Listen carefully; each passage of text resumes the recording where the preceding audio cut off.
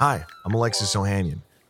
You may know me as one of the co-founders of Reddit, but more recently, a large part of my identity is being a father to my wonderful daughters.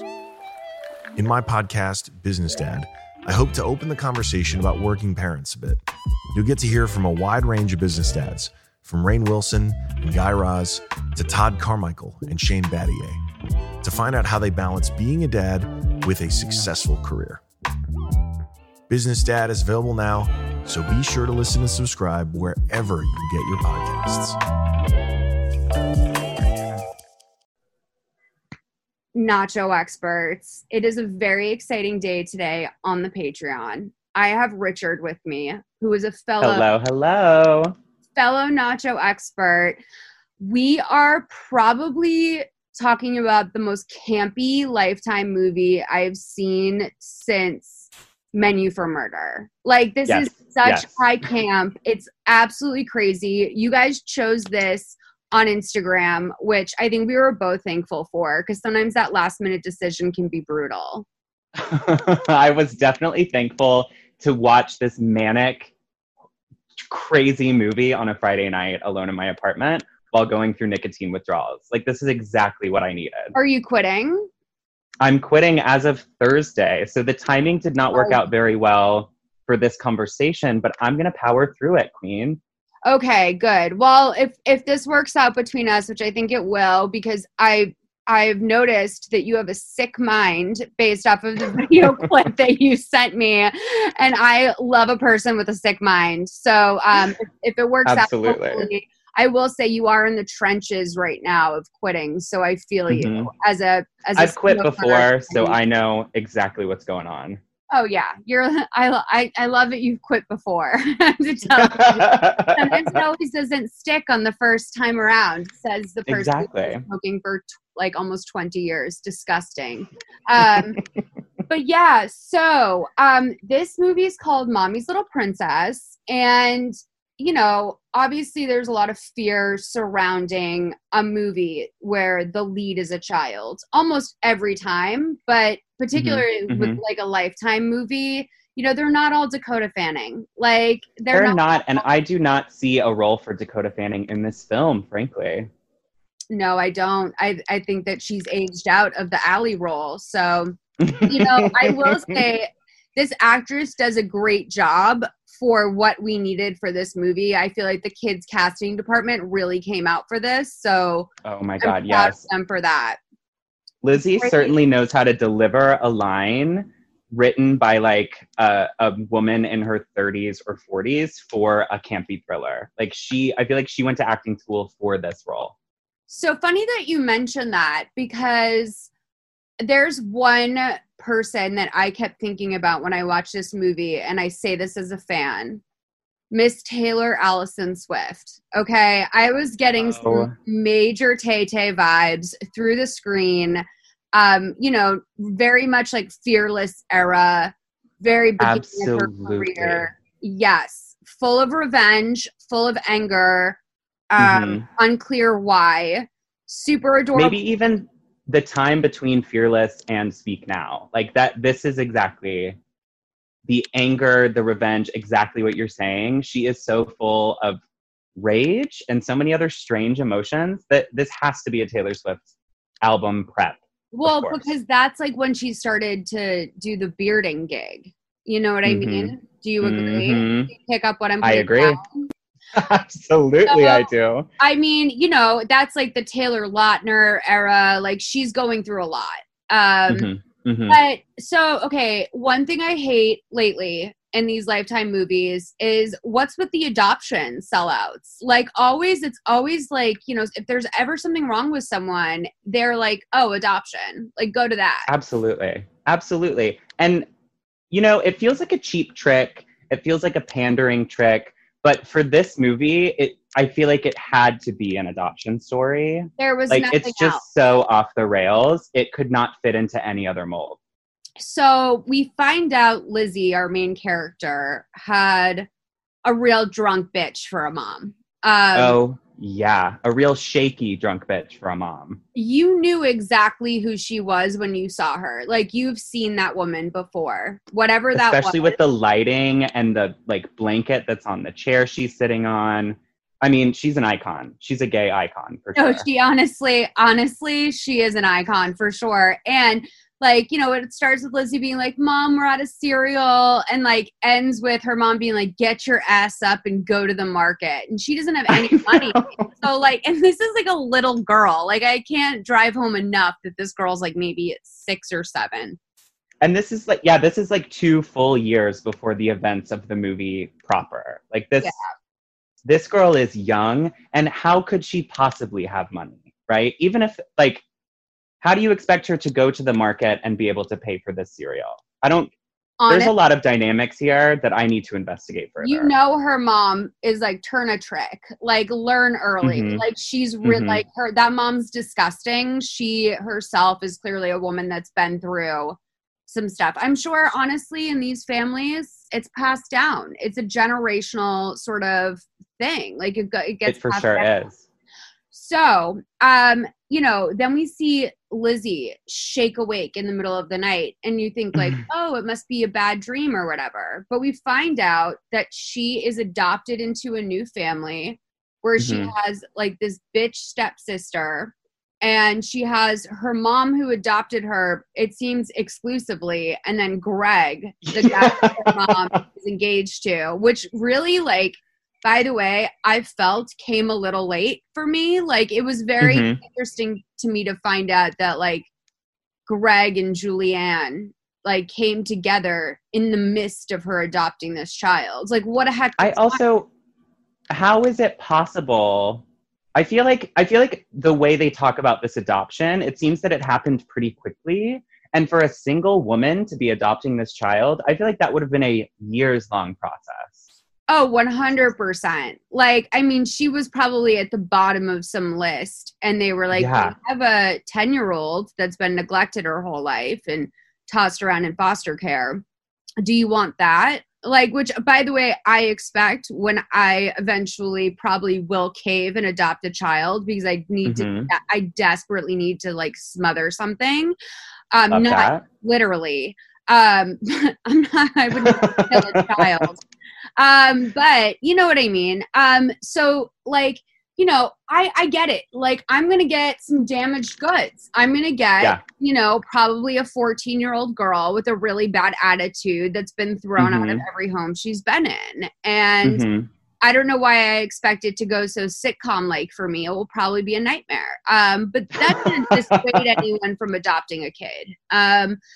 But anyway, so, like... But she's at the bottom of this list, and then she tells the adoption agency that she's going to be moving in with a struggling artist. And I feel like that knocks her even further down. Like, there's so many layers here. The fucking elephant in the room, which is, where is the money coming from? Because where is the money?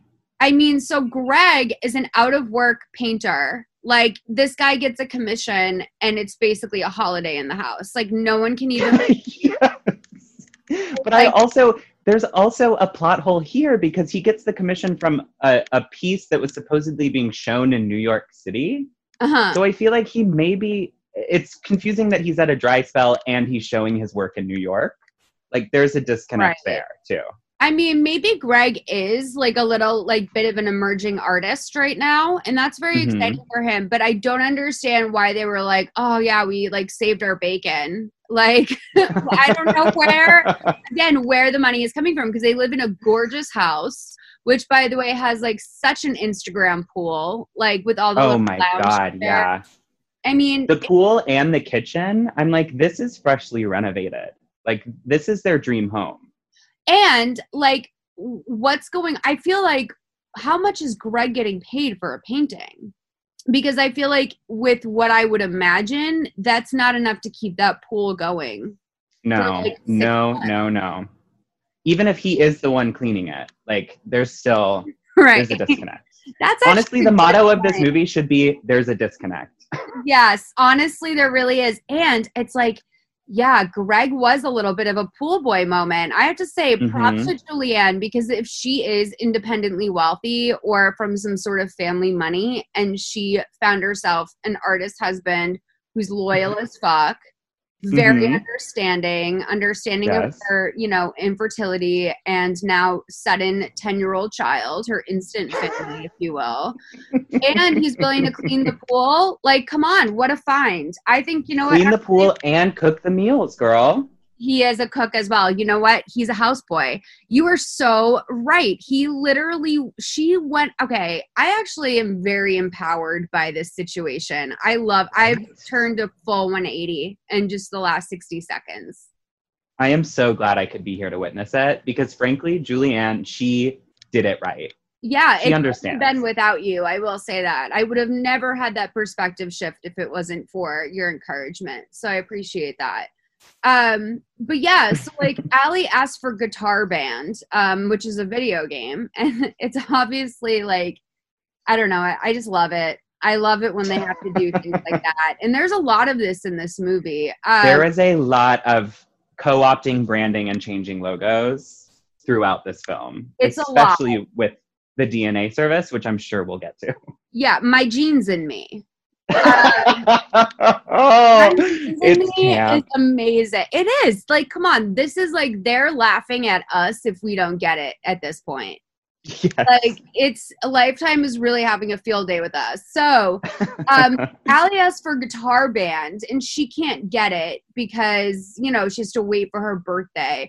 And Lizzie's like, you know, sort of like, she's like, oh, she has the audacity to ask for a video game. But we find out like Lizzie's like up in the middle of the night because of her financial insecurity that's like probably going to last a lifetime for her. Like she'll probably have terrible credit her whole life because of this like program. Oh my God. It's so true. But Lizzie wakes up in the middle of the night every night to make sure that there's money in her mom's wallet. And every single night to go count the $20 bill, the $10 bill, the $5 bill, and the two $1 bills. Like, I mean, what is going on here? It's more money than she's seen in her life. That's true. So I don't know how at this point we're not supposed to know that like Lizzie's about to like break bad. Like she's fully going to go the good son right now. But there are signs everywhere. We find out that she has some friends at school, Finley and Bronwyn. I will say I loved the name selections in this movie because they seem on point for once. Like Bronwyn is my new favorite name for a child, period. Yeah. A, because it's a gorgeous name, and B, because this actor blew me away. Bronwyn, she was phenomenal. Bronwyn was unparalleled, dude. Like, she's unbelievable. She's the next Julianne Moore, if you ask me. So she has to be. Finley is her, like, really good, her BFF, and we'll follow Finley throughout this movie. Or she'll follow us. I don't really know. But she has an emotional arc, for sure. Lizzie makes up big stories at school about how her real mom was very rich. She's adopted because her real mom was incredibly wealthy, unbelievably wealthy. And she died in a private plane crash. On a stormy night. On a stormy night, exactly. So Lizzie has, you know, they try to do a lot with Lizzie's sort of like advanced vocabulary and reading skills. I thought that was an interesting choice. And her soliloquizing, like she does it a lot. Yeah, she really, Lizzie's Taylor Swift. I don't know what else to say. But yeah, so she's writing this story and she tells her friend, like, you know, all the families that wanted to adopt me were really poor and bad. So like, finally I found my mom. She works for me. Well, she says she went into foster care because none of the families were good enough for her and she couldn't pick one of those. And I'm like, girl, foster care is horrific. I feel like even Finley has to know that. Right. Like, you did not choose foster care. Yeah, you could have, like, literally a basic child's understanding of a sitcom and know that foster care is bad. That's, like, one of the go-to plot lines. Come on, we've all seen Full House. We all know that. Yeah, when someone's like, I live in foster care, you're like, oh my God, that's devastating, right? So Punky Brewster taught us, okay? Yeah, no, Punky taught me almost everything. I would say literally everything I know. I peaked at Punky Brewster. So yeah, Lizzie realizes like she doesn't know anything about her family history because Finley knows that her mom is from Trinidad. So like, what does she know, right? And this is great. And her dad's from Serbia, which is like, I need that origin story. That is actually, I would love to know how they met. I assume the Peace Corps.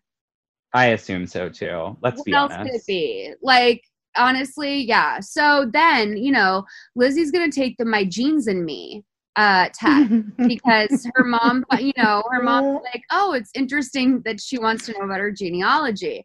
Of course. Also, I don't know if you clocked this. I'm so sorry to interrupt. No. I don't know if you clocked this, but when she's looking at the My Genes and Me website, it's a video clip that's playing on Windows Media Player. Like when it cuts to the website page. No, I'm like, y'all couldn't make a Squarespace like fake website. You just made a little video clip that you then played on the computer screen. I mean, it was too bold. And then the other thing was, I do like the throwback of that though. I will say, like downloading a commercial for a website on your computer. I feel like I've done that before. I have too. But the My Genes and Me test, it looks exactly like I have a 23andMe that I upgraded to the premium package because a more youthful Malls was so ambitious about wanting to know about my genealogy. And had Julianne money, sounds like. Yeah, I mean, I really was. I was on that 129. I think I paid 129 for that to find out if I was going to get cancer, which, spoiler alert, I'm Irish. I will die of cancer. Amen, sis. You know what I mean? Like, I know how I'm going to die. Like, it's not a big fucking mystery. Like, I just will. It's whatever one wins, So Exactly. I do like that they did not. So anyway, I was going to say I'd never handed in my 23andMe because I got to thinking about it / reading Reddit.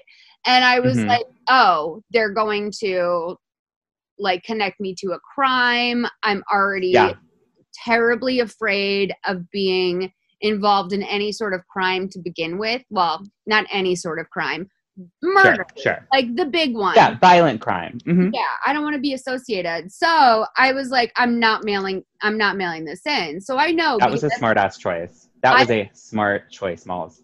Oh, thank you. I have looked at that fucking box every day for the last 3 years. Like I think my cleaning lady probably thinks I'm going through some sort of identity crisis because I have this test sitting there waiting to be mailed in 2 years later.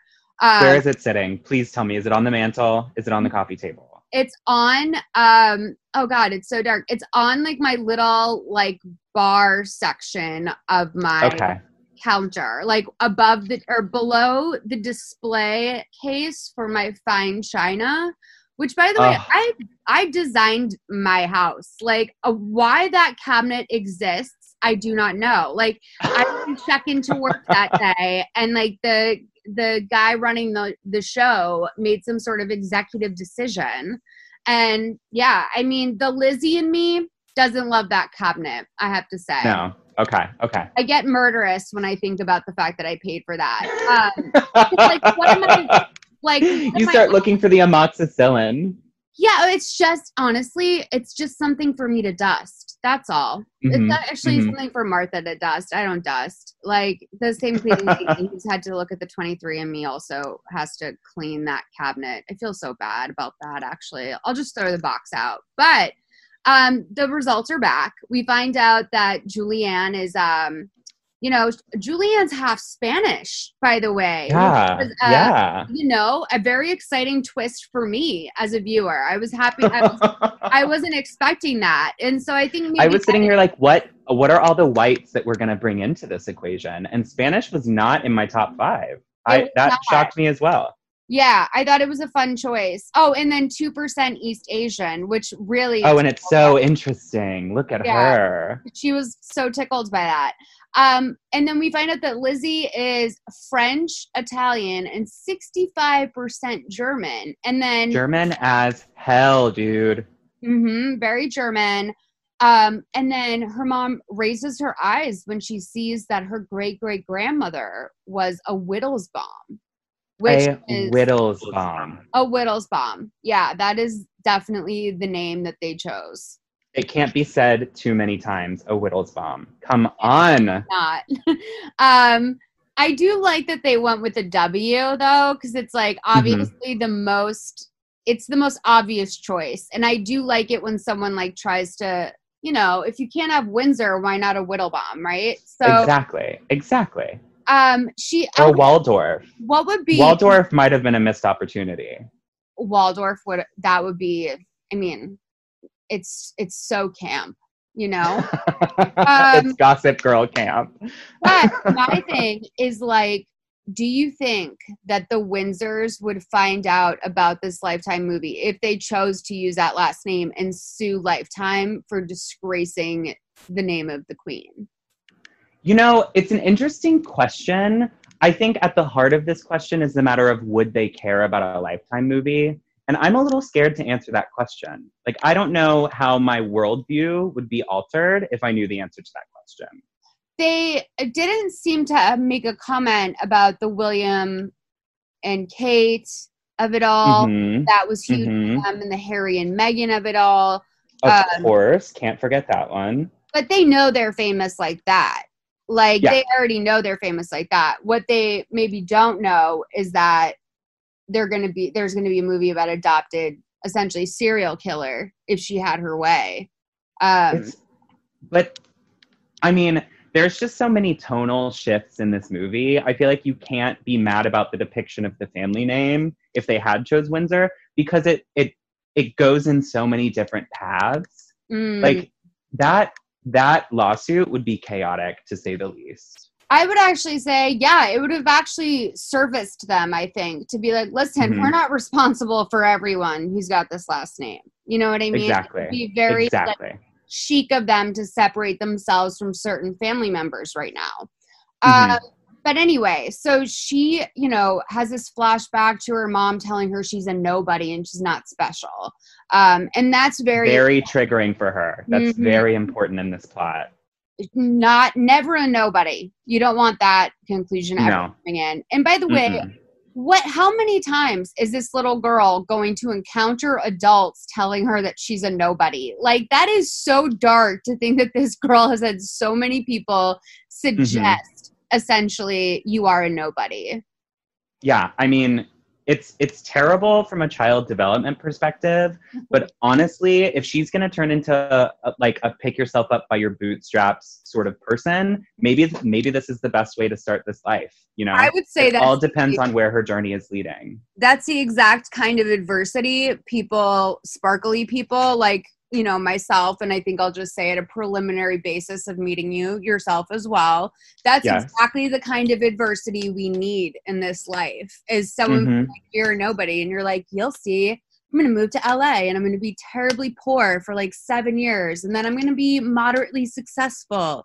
And then I'm going to host a Lifetime podcast. Oh my God, yes. You're a nobody.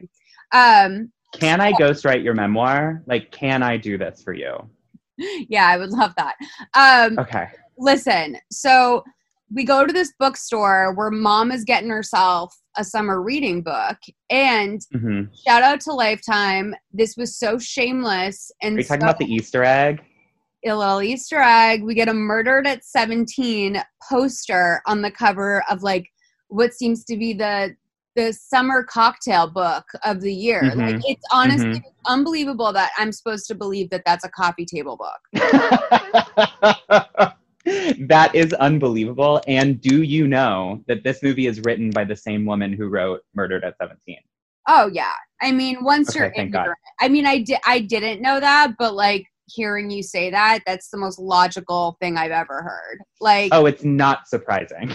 Once you're on the payroll and they like you, you can go in there and pitch anything. And I'm sure they'll, it is. I've had so many people suggest to me, Molly, you got to write Lifetime movies. And I'm like, I'm not prepared. No, because that really is a lifetime commitment. It really is. It is a life. You're exactly right. It's a lifetime commitment. That's really fucking funny. I'm sorry, that was so lame. No, that was actually deeply funny to me. First off, like I'll be thinking about. I'll probably text you in 2 days and tell you I'm still laughing about that. That's how funny that was. Please do. So Lizzie winds up getting this book about princesses, of course. And so she goes to this little cafe with her mom after the bookstore. What a life, by the way. Like I know. I had such a, fucking spend 12 hours on a Saturday at the library by yourself sort of childhood that I look at this and I'm like, look at you going to the bookstore, having some time with your mom at the cafe. Like, how cool is being adopted? Like, your parents wanted to have you so bad. Like, Julian I know, right? is like, I'm going to do this right. I adopted this child. We're going to the bookstore and the cafe where we're going to discuss the literature my daughter just got. Like, what a life. Absolutely. And I saw a little bit of my own childhood in this, but in a very different way. Because, like, my mother is a beautiful Capricorn woman as well. And she loved spending time with me. But it was always, like, navigating the aisles of Target and TJ Maxx and Right. Ross. Like, we never sat down to chat. We could do our talking while we were being productive. No. This is so interesting. By the way, I love that there's a shared lack of sensibility in the fact that you and I were both raised to think going to TJ Maxx is productive. Like, there is nothing fucking productive about going to TJ Maxx and, like, literally reading a Babysitter's Club book leaned up against the shelf because your mom, like, will smelling candles. Yeah, will not leave TJ Maxx. You live at TJ Maxx now. Like, this is where the best years of your life will be spent. So, her mom is, like, very proud of her to be able to read. Like, her mom's watching her read and watching her work through those syllables, the one that she's having a hard time with. I thought that was sort of again an interesting choice. So, in her room, Lizzie has started a serial killer wall of, like, all things princess and Germany. And she hangs up a little, like, internet printout of the most eligible bachelor in Germany, who's this, like, German prince that's a Wittelsbaum, which at first I was like, okay, that's disgusting. Why is she trying to get her mom to, and I was like, oh, her mom's not related to them. That's not gross. Yes, I actually also had that exact thought. I was like, where are we going with this lifetime? I like it. And then I remembered we've been hit over the head with adoption so much. Yeah, no, like, these movies really, like, make you think, and I like it when they take that care, to make sure that someone who's probably, like, stoned on a couch will still have a mental adventure while they're watching it. So, Allie sees her wall. Her bitch stepsister comes in and sees her wall and is like, this is so stupid. Like, you're not a princess. And she's like, actually, bitch, my great-great-grandmother was a queen. And she's like, Allie's like, honey, don't go around saying that because you're going to be embarrassed. So, which at this point, I also thought that Allie was the bitch stepsister, but that is some sage advice. That is women protecting women. Honestly, it was. And, like, by the way, like, Lizzie has a damaged relationship with women because of her mom. She has straight up mommy issues. So, she can't see that for what it is, really. Mommy issues and daddy delusions. Like, terrible combination. Wow. You're so powerful. So her mom comes in her room. She's like, obviously she's a little overwhelmed, but I think there's always this element with Lizzie where it's like, she's adopted. It's like, it is what it is, right? Like, they're just always sort of handling her with kid gloves. So then, Greg is talking to her that night. They're in bed. Her mom, obviously.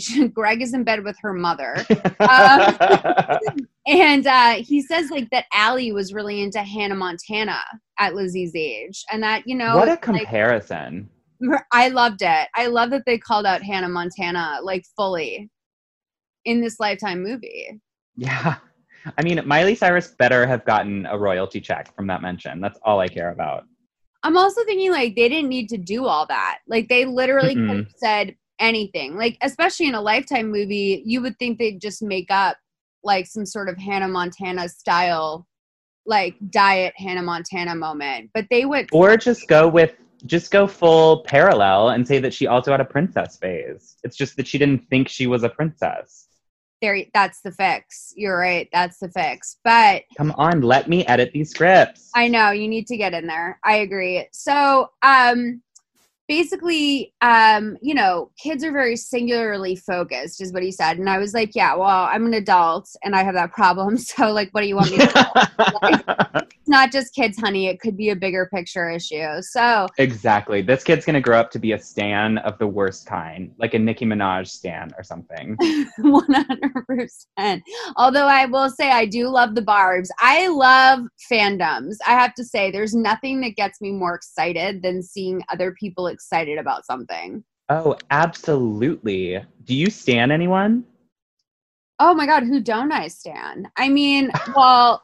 Marvelous answer. I truly, well, like my number one stan moment of like a fandom, I stan the Juggalos so fucking much. Like, oh my God.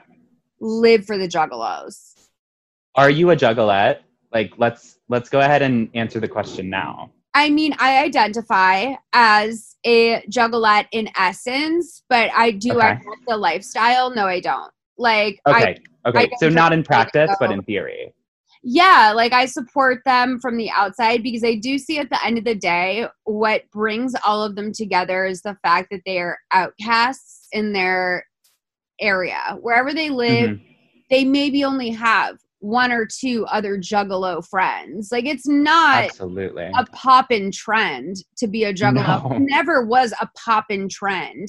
Maybe in certain areas of the country, possibly Michigan for sure, but like for the most part, being a Juggalo is a very isolating experience. And absolutely. I feel terrible about that because at the end of the day, Juggalos have each other's back. Like they do. Honestly, in a dark way, like the way that like people in a room might realize through like dog whistling that they are also in the KKK or something. Mm-hmm.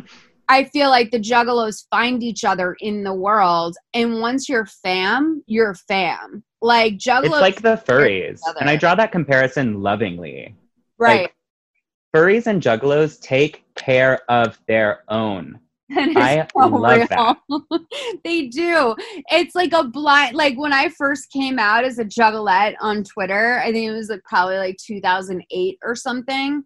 Dude, the Juggalos that were in my mentions. I mean, yes, I've been a Juggalo for over 20 years, technically. I first discovered them when I was 14 years old. So, yeah, I would say that we go back pretty far. But no, I've admired them from the outside for years. And then, of course, also I stan Ari. We love Ariana Grande in this house. Oh, of course we do.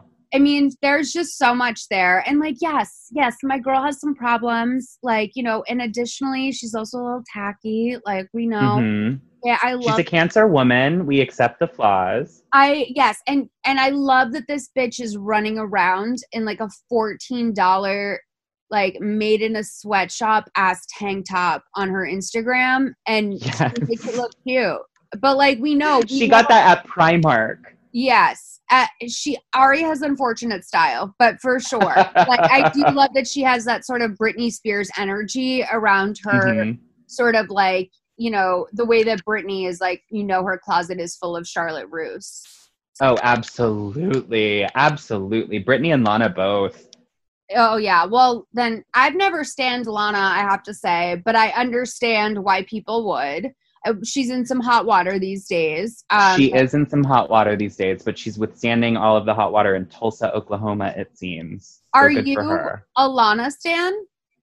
I courted Lana stanship back when like Born to Die Paradise Edition came out. Like Yayo and Bel Air were like my favorite songs in the entire world. But, you know, I lost track of it until Norman fucking Rockwell, which I do think is a magnificent album. But I'm not standing by her in all of this drama, certainly. No, it's hard. It's hard to be a fan in today's world, which is why I appreciate so many of the people. But then, you know, of course, I was a Barb before there were Barbs. Like, I snuck in. We're talking way back. I snuck in undercover to the Pink Friday album shoot. I was one of 4 people in the room when... How did this happen? So...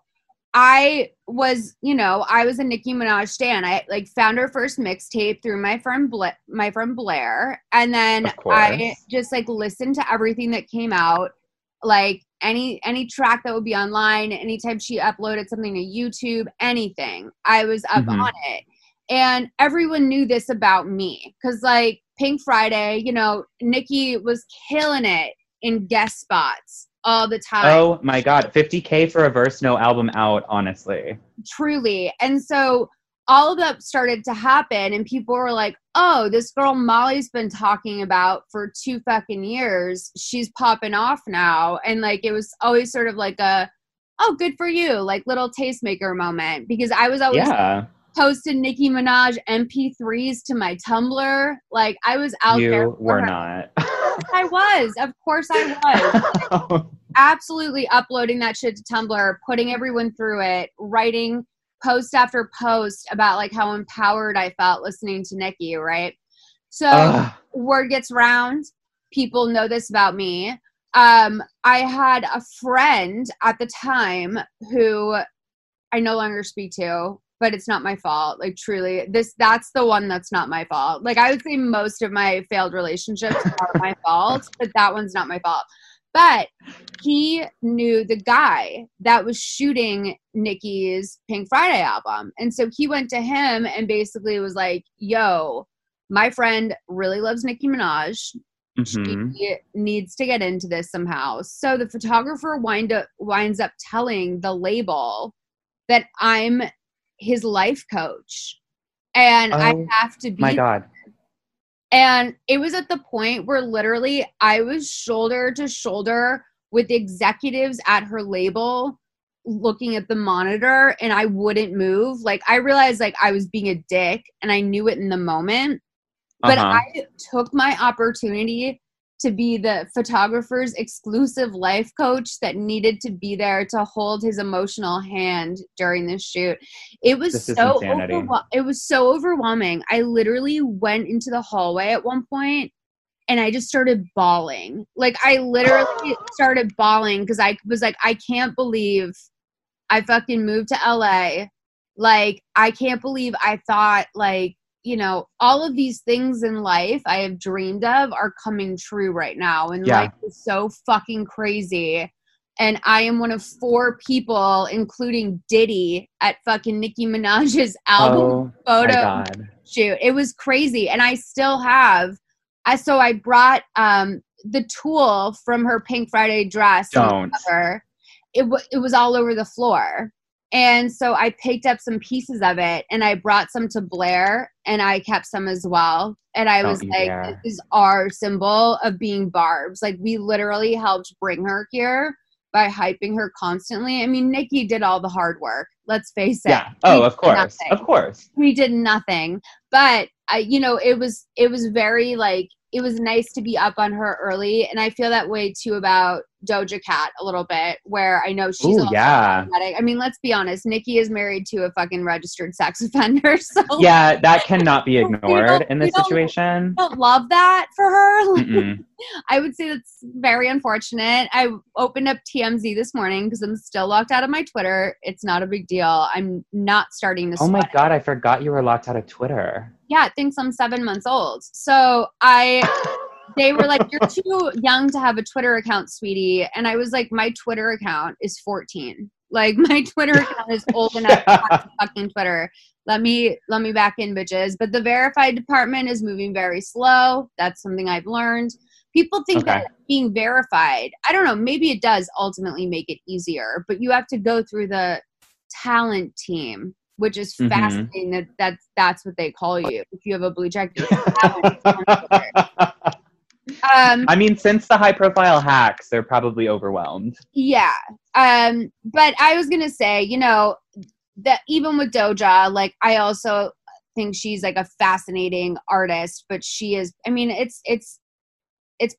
stan culture is problematic. It's also delicious to watch and observe. Mm-hmm. And like, I feel happy for people the way I feel when I'm consuming it myself. Like maybe it's a narcissistic pleasure because I'm looking at them and being like, oh, I know that feeling. It feels so good. That feels so good for me to watch. But can I bring in a quick Juno Temple ref? Oh my, yes. Okay. That's someone else I obviously stan. Yes, please. Because I was not a super Doja Cat fan until I watched Dirty John. And I want to remind you that show opens with Doja Cat's Go to Town. Dude. Over like the aerial shots of coastal California. Dude, we just recapped this on my quarantine podcast. That's also just like exclusively on Patreon. And I said to my friend Nicole that I do this with, I was like, I cannot believe the boldness to open this show with a fucking pussy eating anthem by Doja Cat and have this woman get fucking cucked the entire show. Yes. I was like, she gets so cucked in that show. I can't even deal with it, dude. I can't even. It was crazy. Brutal watch. And I was like, first of all, like shout out to the music department who at the production company, whoever who figured that out. That's unbelievable that they did that song because it was 2 years before Doja was popular. Yeah. And it is like, that's a banger. That song is a fucking banger. But it was... I'm just saying, people with premium Spotify accounts need to be music directors because then we get shit like that. That's really smart. That's really smart, actually. Like, we need the curated playlist to find all of these pussy-eating bangers. Like, yes. Yeah, I mean, unbelievable. Yeah, I love the music video for that, too. That's when I knew There's a video for Go to Town? Yeah, that's when I knew her ass was weird. Like, it was, yeah, it's very low budge, but it's like basically her in a dominatrix cat outfit. And then we get, I think they filmed it probably more recently. Sure. It's kind of high budge for someone who... I don't think was for someone who had like 1-2 singles out at that point.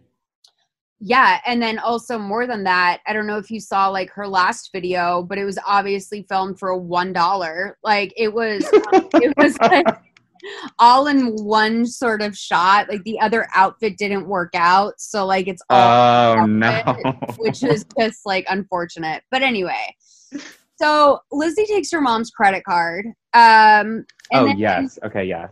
Of course, she starts telling people at school she's from a royal family. Her mom's going to marry a baron in Germany. Greg just lives... Oh, yeah, and this is when we meet Miss Mila, right? Yeah, so Miss Mila, this is, I don't know what the advantages of filming this as a summer camp situation was for them. But there must have been because, like, it's a day camp that they go to, and Miss Mila is there, like, this is a day camp that takes place mostly inside, it appears. Yes. And Miss Mila is, like, their counselor / art teacher. She's, like, she's a cool teacher, very reasonable woman.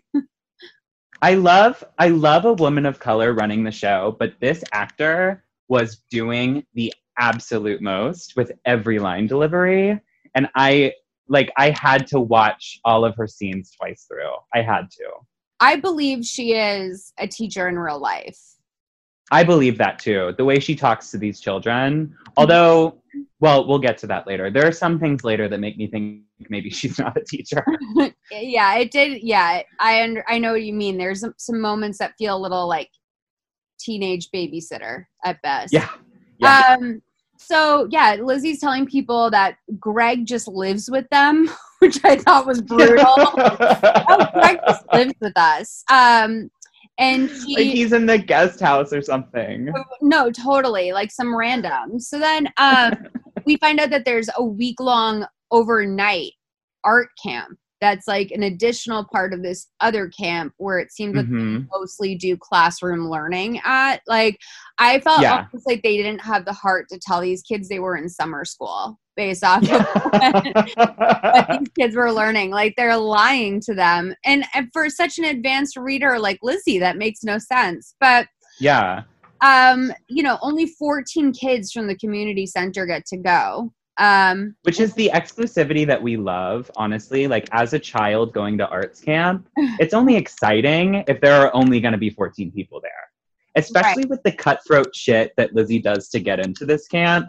I mean, dude, it's insane. Was hoping you were a theater person so bad. I am the assistant to a Broadway producer. Like, I am a theater bitch. Okay, so because I was like relegated to like stage crew. So like I didn't even really, I was not a contender.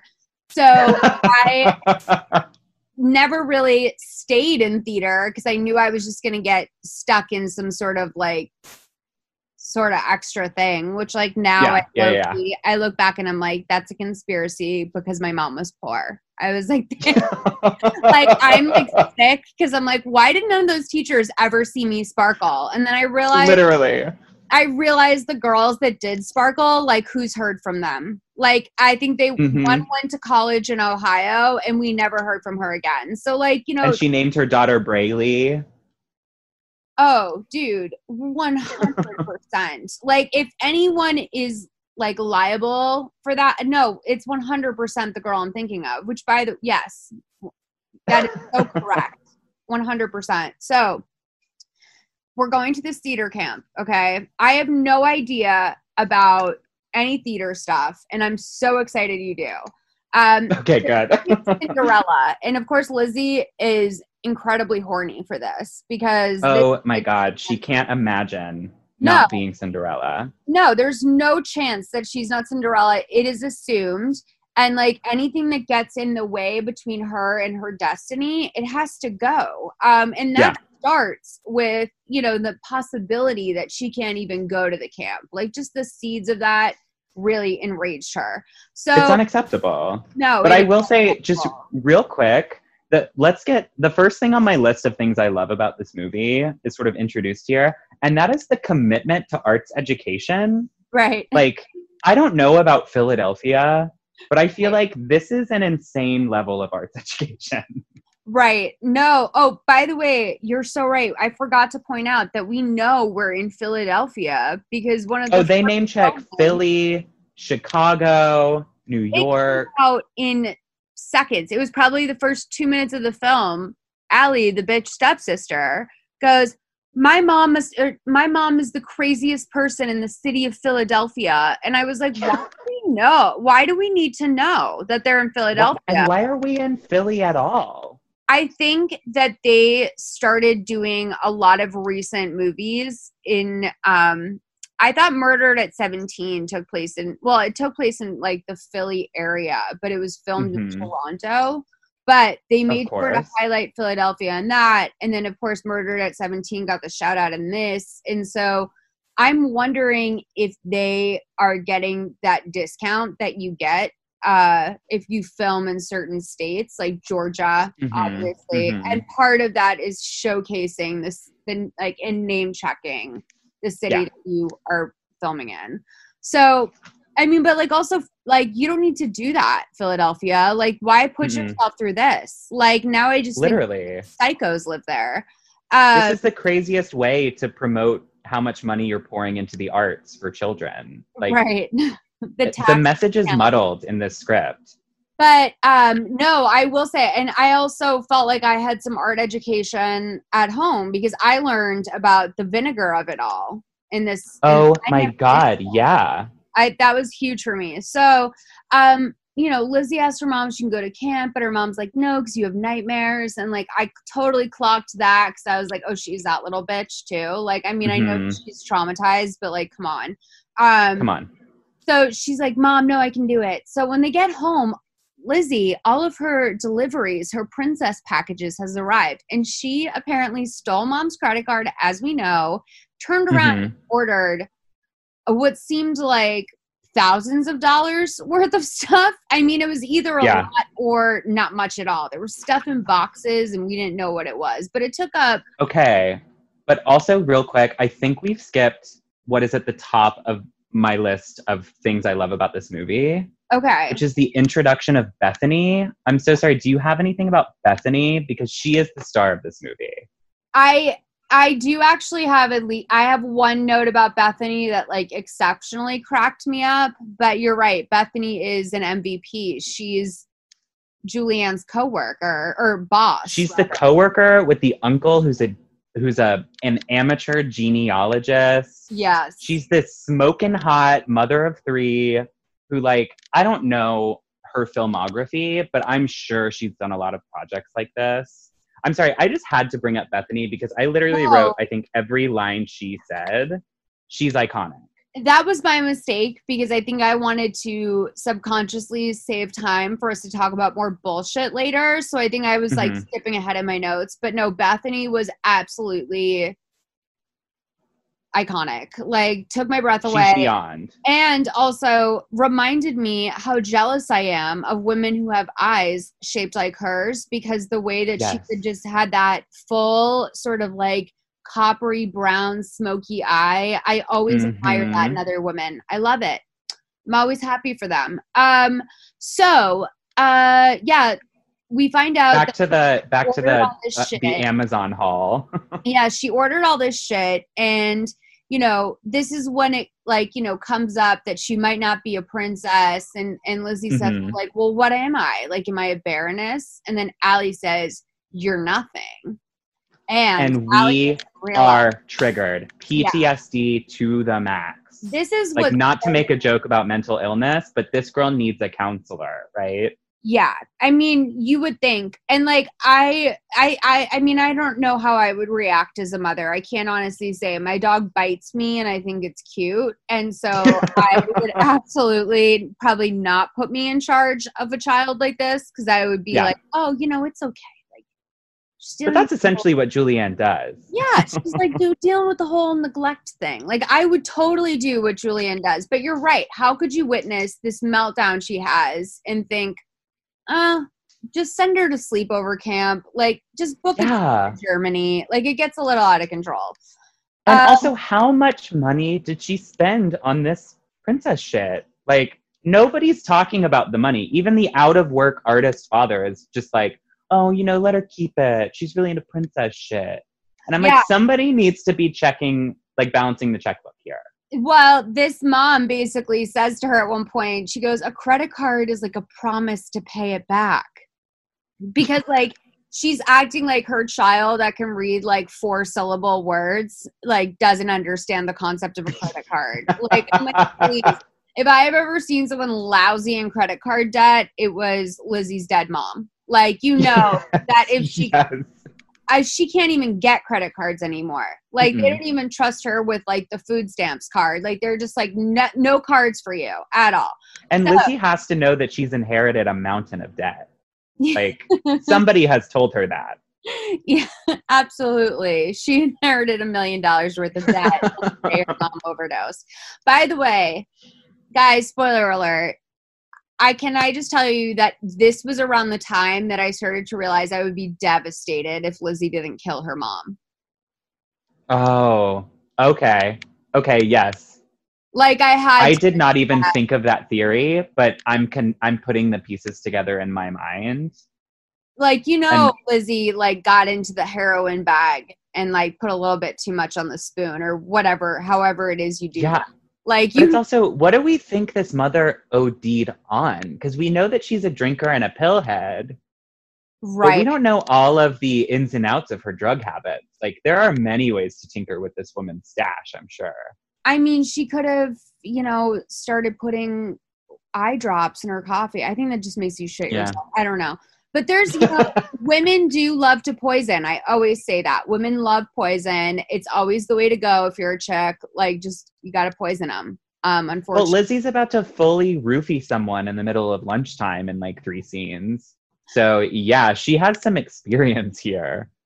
So Lizzie's doing what I've been talking about lately in these movies. It keeps coming up that in Lifetime movies, when they want you to know someone's crazy, they fully have their inner monologue out of their, it's an outer monologue. Like they fully like, so Lizzie's looking at this like printout in her room of the prince after she had that like good faith talk with her mom where she's like, Mom, I have $32. Does that make up for all the stuff? Like, can I keep the stuff, by the way? Like, and her mom just laughs. Her mom's like, like, you know, how cute. Like, of course you can keep this stuff. And I'm like, Julianne, you are creating a monster. Like, you're the problem. Yeah, I'm like, also, Julianne, how are you not involved in a pyramid scheme? If you're that easy to sway, like, come on. I know. It's amazing she's able to afford this multi-million-dollar home. Literally. I mean, that home looks, dude, I would put that at like 1.3, depending on the neighborhood. Like that was depending on where they're at in Philly. Nice home. So she then envisions herself. She says that about the prince to the paper printout. And then she envisions herself being on a red carpet and like waving in soft focus. And her mom is arm in arm with this like royal guy. And like I was so confused because I don't think I've ever seen a royal on a red carpet. Like in my life. And also in this dream sequence, her mother is supposedly married to this whatever he is, Baron or whatever, Duke. And she has like inch-long brown roots and bleached blonde hair. Like, what's the occasion? Who is the hairdresser that gets fired after this? What is the wig? I have questions about this. Well, I did notice that in this movie, they did a good job of keeping it somewhat what is in the realm of like an actual child's behavior. Yes, absolutely. Like the dialogue is not that of a child, but all of the other plot points, absolutely. Like Lizzie doesn't, you know, yes, she's going to threaten people's lives. She's even going to possibly take one. But it's never in a way that doesn't appear like a child would possibly do something like that in real life. It's not the good son. So No. Oh my God, do you remember how haunting that was? Like Macaulay Culkin like holding Elijah Wood by one hand off of a fucking like over cliff. The cliff? Yeah. I mean, yes. That is not, a child could not and would not do that, in my mind, for the most part. Only in an orphan type situation where it's like a 38-year-old woman masquerading as a child would that happen. Who is the good son? You know what I mean? The good son is all of us. Right. Right. So the next day at work, she's talking to Bethany. This is my Bethany moment. Like, oh, Lizzie is like, you know, going through this and that. She thinks she's a princess. She's delusional. And then Bethany goes, and then there's Allie.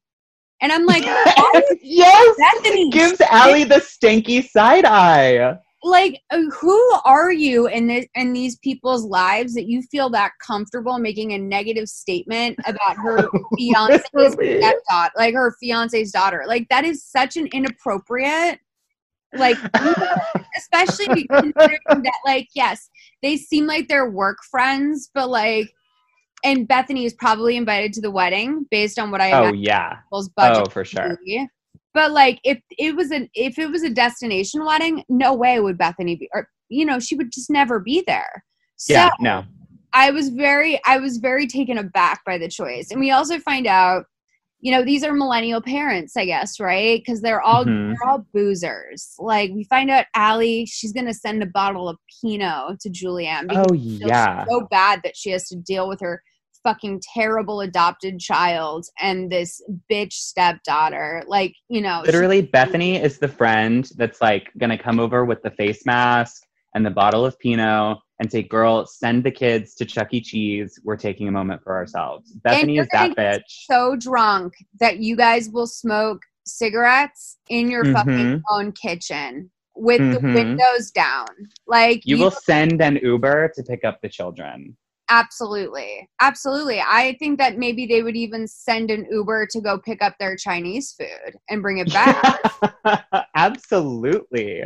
So, Greg is working on this like model castle for Lizzie, and, you know, he's starting to fall behind on this painting commission. This fucking painting that we saw a sketch of, and we already know it's tragic trash. Dude. And now it's a plot point. At this point, I did not know where we were going with this painting. How bad the painting was peak Lifetime. Like, it was so bad. It was so bad that I actually laughed out loud. I couldn't It's like a Home Goods $29 clearance painting. Not even. Like, it honestly, it looked like Lizzie made it at school and he was fucking copying her notes. Like, it was so poor. Even I feel like Bob Ross would shit on that painting, and like that's not his bag. That's not his bag. It is not his bag. So, yeah, like, you know, Allie's like, well, you would have never done that for me. So we're again agitating that sort of relationship, but he's like, you know, well, we'll move forward. Who cares? Like, I honestly don't care. I just real quick, put a pin in the relationship between Allie and Greg, which at this point I have questions about. But these questions become more important and more pressing later on. Yeah, I think. But there's something going on here. Yeah, there's weirdness. So, you know, Lizzie finds out she didn't get into camp. And the slots were full. And this is not. She pulls literally. She says, "Don't you know who I am?" Yes, she is shaking angry at Miss Mila, which this is the first moment where I'm like, Mila girl, you're not a teacher, because this is so clearly a warning sign. Something's happening. And not only is she not a teacher, like literally she's a camp counselor. She can walk out of that and go to the head of the camp and be like, I can't deal with this shit. Like, yeah, literally. Miss Mila, like, you don't have to do all that. Like, no, you are not board certified. Like, you are not a mandatory reporter. Like, they cannot take your smoke break away. No, they can't. Oh my God, it's so true. You're right. That's exactly right.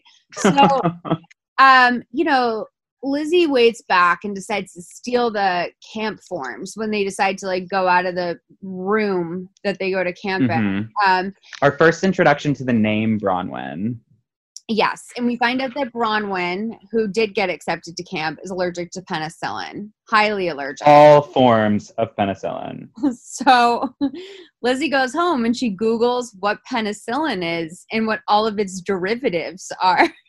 This is also top of the list of things I hated about this movie, this iPad. This iPad should not be in this girl's possession. She is only using it for evil. Literally, like her search history. Well, imagine what we didn't see, you know? I know. She's searching some dark shit on this iPad. That's all I'm saying. Yeah, parental controls, we need them. So come on. She finally finds some penicillin in Allie's nightstand, and she says to the penicillin, "Sorry, Bronwyn, guess you're not going to arts camp." So and then shakes the pill bottle. Shakes the pill bottle. She then crushes up the pills, puts the powder back into the thing. I mean, she knows what, like, come on. She killed her mom. Sorry. She killed her mother. She knows how to muddle these pills. She doesn't even have a mortar and pestle. And she's just like, I have a stapler. Let's make do. Dude, I have a hard time breaking my fucking Xanax in half. And this bitch, I prescribe Xanax, by the way. I do have anxiety. So, like, but yeah, if that's not clear. Yeah, she fucking works these pills over and she has her plan done. Okay, so Bronwyn gets up to go to the bathroom the next day and Lizzie's like, oh, I too have to go to the bathroom. And then well, this is also weird because Miss Mila addresses the class and says, who needs to go to the bathroom? Was there not? I'm sorry, what? I feel like there was bathroom breaks in situations in my life like that where there have to have been. If you were a good kid, like if you were a reliable kid, then you could like go to the bathroom by yourself. But typically, I think probably honestly, because there are kids that would shit their pants before willingly going to the bathroom at camp, there would be like mandatory bathroom breaks at certain points of the day. So then, you know, Bronwyn comes out of the bathroom and there's Lizzie drinking a fruit punch saying, oh, this is the best fruit punch I've ever had. And for some reason, which has an overdose of amoxicillin at this point. Oh, what? Oh, yeah. I'm so sorry I didn't include that. Of course, she fucking... There's also, that was another thing for me, too. Because I was like, Lizzie, you don't want to be, like, free out here drinking penicillin either. No. Like, who knows? So, and by the way, why do you think Allie had the penicillin? Well, you know, Allie, I think Gonorrhea. probably had I was going to say either an STI or an infected piercing that she doesn't want anybody to know about. Yeah, you're right. I'm sorry I cut you off because I think that we are completely in sync and I shouldn't have even asked. But Lizzie, you know, so Bronwyn makes a big deal about having her own fruit punch in her bag. And then we find out that her friend, what's her friend's name? Finley, yeah. Found out on her free time, because she's a good friend, that the castle that Lizzie's obsessed with, it's going to be open to the public in 2 weeks. And you can even meet the royals when you're there. This is some Lifetime ass logic. Because she, quote unquote, found out because her mother gets emails from travel agents about all of the exciting things happening in Europe. Yeah. Like, what is this email newsletter? It sounds like her mom's on Reddit, like deep on Reddit. Like it sounds like there's something going on there. I agree. I bump on that. And then also the full color printers that all these people have in their homes. Literally. I understand this is an upper class situation, but I feel like truly wealthy people don't get printers because it's a scam. You go to fucking FedEx Kinko's. It's just what you do. Or you send your kid to the library with a dime. With a dime, 100%. Or you steal from work. And I'm fine with that too. But yeah, so you know, you can even meet the royals, which I'm like, dude, when I hear that, I'm like, oh, the royals are poor. Like, why are they having like a meet and greet at their house? Like they're a fucking YouTuber. Like, what literally, they can come there. So, you know, Lizzie sees her chance to mix the penicillin in with Bronwyn's drink at lunch, which is not fruit punch. It is OJ. No. And I thought this was like such an easy sort of moment I think they were trying to let us know with the OJ that they're not lazy, because the normal thing to do obviously would just be to swap the two bottles instead of pulling a prescription bottle of penicillin in front of everyone in your class. But again, this is Lifetime also being sensitive to the idea that Lizzie is not diabolical, that she can be redeemed at the end. Like, she's a child, she's stupid, she poisons her friend publicly. So in front of the entire class. I realize Bronwyn is otherwise disposed doing something up at the front of class, but nobody saw her roofie this girl's drink. No one, apparently. Yeah, I mean, that's the Miss Mila of it all, where I'm like, okay, this is a little like babysitter turns her eye, like a blind eye to like the kids sneaking snacks into their room. Except it's like drugging someone. So Lizzie, you know, has a little moment outside of school where she pretends she's greeting people at her garden party. Obviously, by the way, Bronwyn OD'd. Like, sorry to skip that. While Lizzie was staring her down like a fucking hawk, she's ODing on amoxicillin, like in full anaphylaxis. Well, that's like the Taylor Swift of it all. Like, Bronwyn was John Mayer, I feel. Oh, my God. Bronwyn took her innocence when she found out that she couldn't go to camp because... Can we get Dear Bronwyn, Taylor? if Taylor Swift is a Patreon member, can we get Dear Bronwyn, please? She might be. I think, honestly, I'm pretty sure. We had someone sign up under the username 123, and so I like to pretend that whoever 123 is anyone I want them to be given the conversation. Right now it is Miss Taylor, and Miss Taylor, we have questions about folklore. We don't have to get into it, but we have questions. But I don't think Taylor could live with herself if it was not 13. Like, that too has to go. Like, I think Taylor would malfunction if she had to sign up for something with 123. It wouldn't. And also, if she became a Patreon member, she would probably have some sort of Easter egg in like an album liner or something indicating that people should find your Patreon. I would have been a pin on the Rolling Stone jacket. Exactly right. Yeah. Well, I mean, she knows, you know, she's been planning. So Greg, you know, thinks it's a great idea to go to Germany. A family trip is definitely what they need. Which is so shocking to me. That, like, is Greg a scrub? Like, is that where we're going with this? Oh, I 100%. I'm going to flip on him again. Very bold to say we need to go to Germany. Too bad it's not during the drinking festival when you've sold one painting.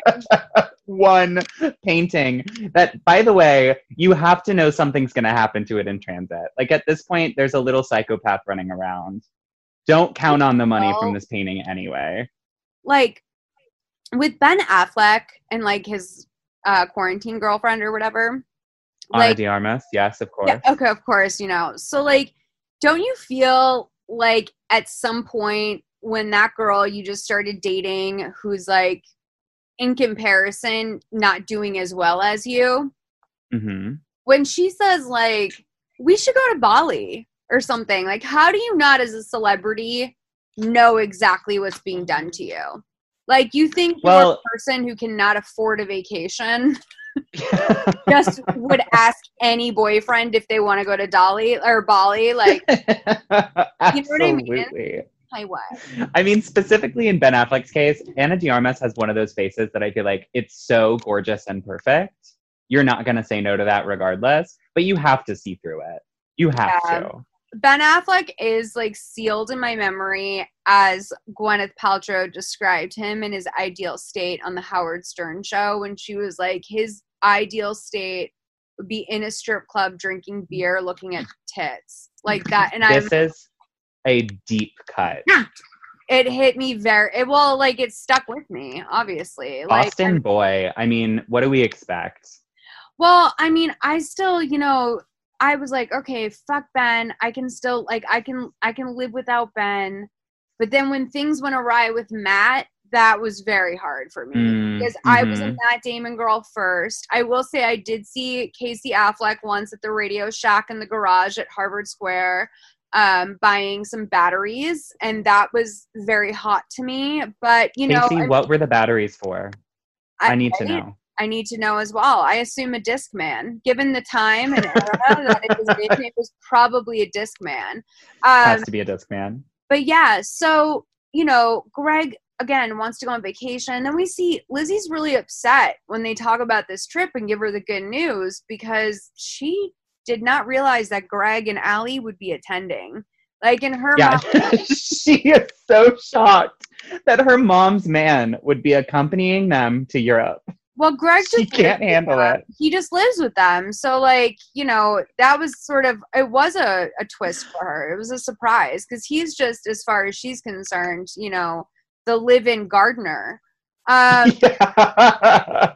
Which, by the way, is a little royal of her to feel that way about him. Honestly, he's the pool boy. Yeah, totally. So, we find out Bronwyn will live to see another day, but she is probably not coming to camp. And so, you know, Lizzie is very excited to hear this. Then at this moment, as they're working on their model volcanoes, which no one did in camp, and these kids are definitely in fucking summer school. Yeah, for sure. She's like, wait, my, like, iPhone camera is, like, flashing, and I'm pretty sure that is China taking pictures of me because of TikTok. Oh my God. Well, I mean, it's the government for sure. Why did It has to be. It just flashed, you know? Well, that's shocking to me. But I mean, I'm not sure. I'm sorry, what? Oh no, that was Siri. Sorry, I didn't mean to. We may use this as an opportunity. I need to check in with you, friend to friend, person to person, about how you're feeling about the news about TikTok. I have to know. Oh, I literally posted a TikTok to Instagram today, and I said my exact words, my public statement on this is the FBI will come to my house if I say what I'll do to, I censored his name, if he takes 45. This app, yeah, 45. If he takes this app away from me. And you know what? I hope the Chinese government is spying on me because I live an honest life. And I maintain that, even though I think I just caught them taking pictures of me. I think we may have caught them in your device. I think so. And, like, I did tempt them today. Like, I was... You did. Explicitly, like, feel free to knock. Like I'm pulling it over here. And it is true. They just caught me on Zoom talking about Lifetime with probably a double chin based on the angle. And like, would I love for those to get out? No, of course not. But like, things happen and people change. So I can always get rid of my double chin, but you can't get rid of your ugly attitude, Chinese government. Like if you're going to be taking like that. So, anyway, this is Lizzie learns that vinegar. Oh, wait, sorry. You tell me though. What's your thoughts on TikTok? I am a person who has TikTok on my phone and primarily uses it to watch zookeepers feeding exotic cats. Okay. Because I think that there's just every avenue of content on TikTok. It's much like YouTube where like whatever you get off on, you can find it on TikTok, like period. It's so expansive. It feeds you. I don't feel any type of way about potentially not having TikTok in my life, but I do feel some type of way about 45 stoking the fire of Gen Z who have proven to be people who can mobilize randomly. Like Gen Z and K-pop stans just like pick a random thing to demolish and then they demolish it within a day. Yeah. So I don't know what the move is here. I don't understand what's going on. I just know that Trump, I shouldn't say his name, 45 could be taken down by Gen Z, like within a day. Yeah, well, like I honestly, I also wrote that in a comment to someone else. I'm not telling you my Instagram comments because I think they're interesting. I'm telling them so that like people know that I agree that I said that. I said that like, like Trump acted the way that it sounded like he walked back on Air Force One to the press and was like, hey, like, by the way, I'm going to probably get rid of that TikTok thing. Like, it sounds like he just found out. Like, he just figured out what exactly is going on with TikTok, which makes so much sense. Like, this is someone who does not read his daily briefings. Like, he doesn't know about any of this. Not. He saw TikTok in his mentions because people were like, oh, fuck these kids on TikTok. I'm doing my best. I'm like sucking your dick on there. Like, that's what I live for. Yeah. Like, he's seeing that. And he's finally putting together, oh, maybe that's why the rally didn't go my way. But, like, I could wake up in a fucking cold sweat thinking about what would happen to me if the K-pop stans ever turned on me for some reason. Oh, my God. You do not want to get on the bad side of K-pop stans. Can you? And I say this as, like, a newly found Blackpink stan. Like, I'm fully Blink as of the last 2 weeks. But, like, they are so scary. Did you just say I'm fully Blink? I don't know. Yes. I'm so sorry, guys, because like I'm like, in case any K-pop stans are listening, I'm really sorry. I haven't taken the time I haven't put the time into K-pop. I'm literally being right now. Like, I need you to go to the Spotify playlist, This Is Blackpink, and just listen to it. I promise your life will change. I know I love because Ari loves. And so like, of course. And she's an artist who has very specific interests, I would say. Like a big Celine Dion fan, not common for her generation. I feel like Joan Grande raised a very well-rounded woman. And for sure. I think I would do anything to have Joan Grande be my mother.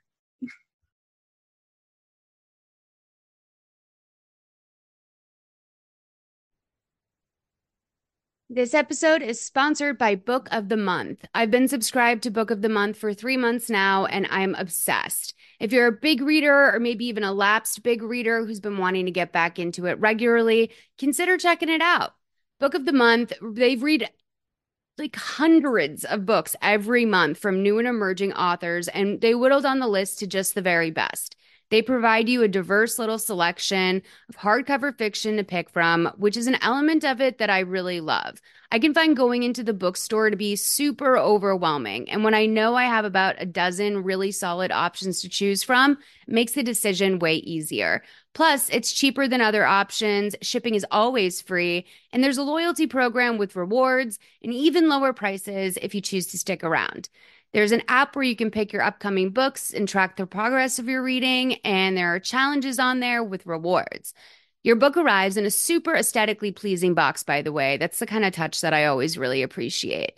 Personally, I read at my own pace. Sometimes I can only get to one of my 2 books a month, and I keep the ones I haven't read yet on my windowsill right next to my bed so I can just see them all there. It inspires me to pick one up and read. It's nice to have options in front of you. If you're interested in trying it out, you can get your first book for $5 with code PASTEL at bookofthemonth.com. That's code PASTEL at bookofthemonth.com. You can shop from anywhere doing pretty much anything. You might shop while working, eating, or even listening to this podcast. And however you shop, we all know and love the thrill of the hunt. But do you also know how to get the thrill of the best deals? Because Rakuten shoppers do. With Rakuten, they get the deals they love with the most savings and cash back. And you can get it too. Start getting cash back at your favorite stores like Sephora, Nike, and even Expedia if you're looking to get some travel in. And getting cash back doesn't mean you have to miss out on sales because those can just be stacked right on top.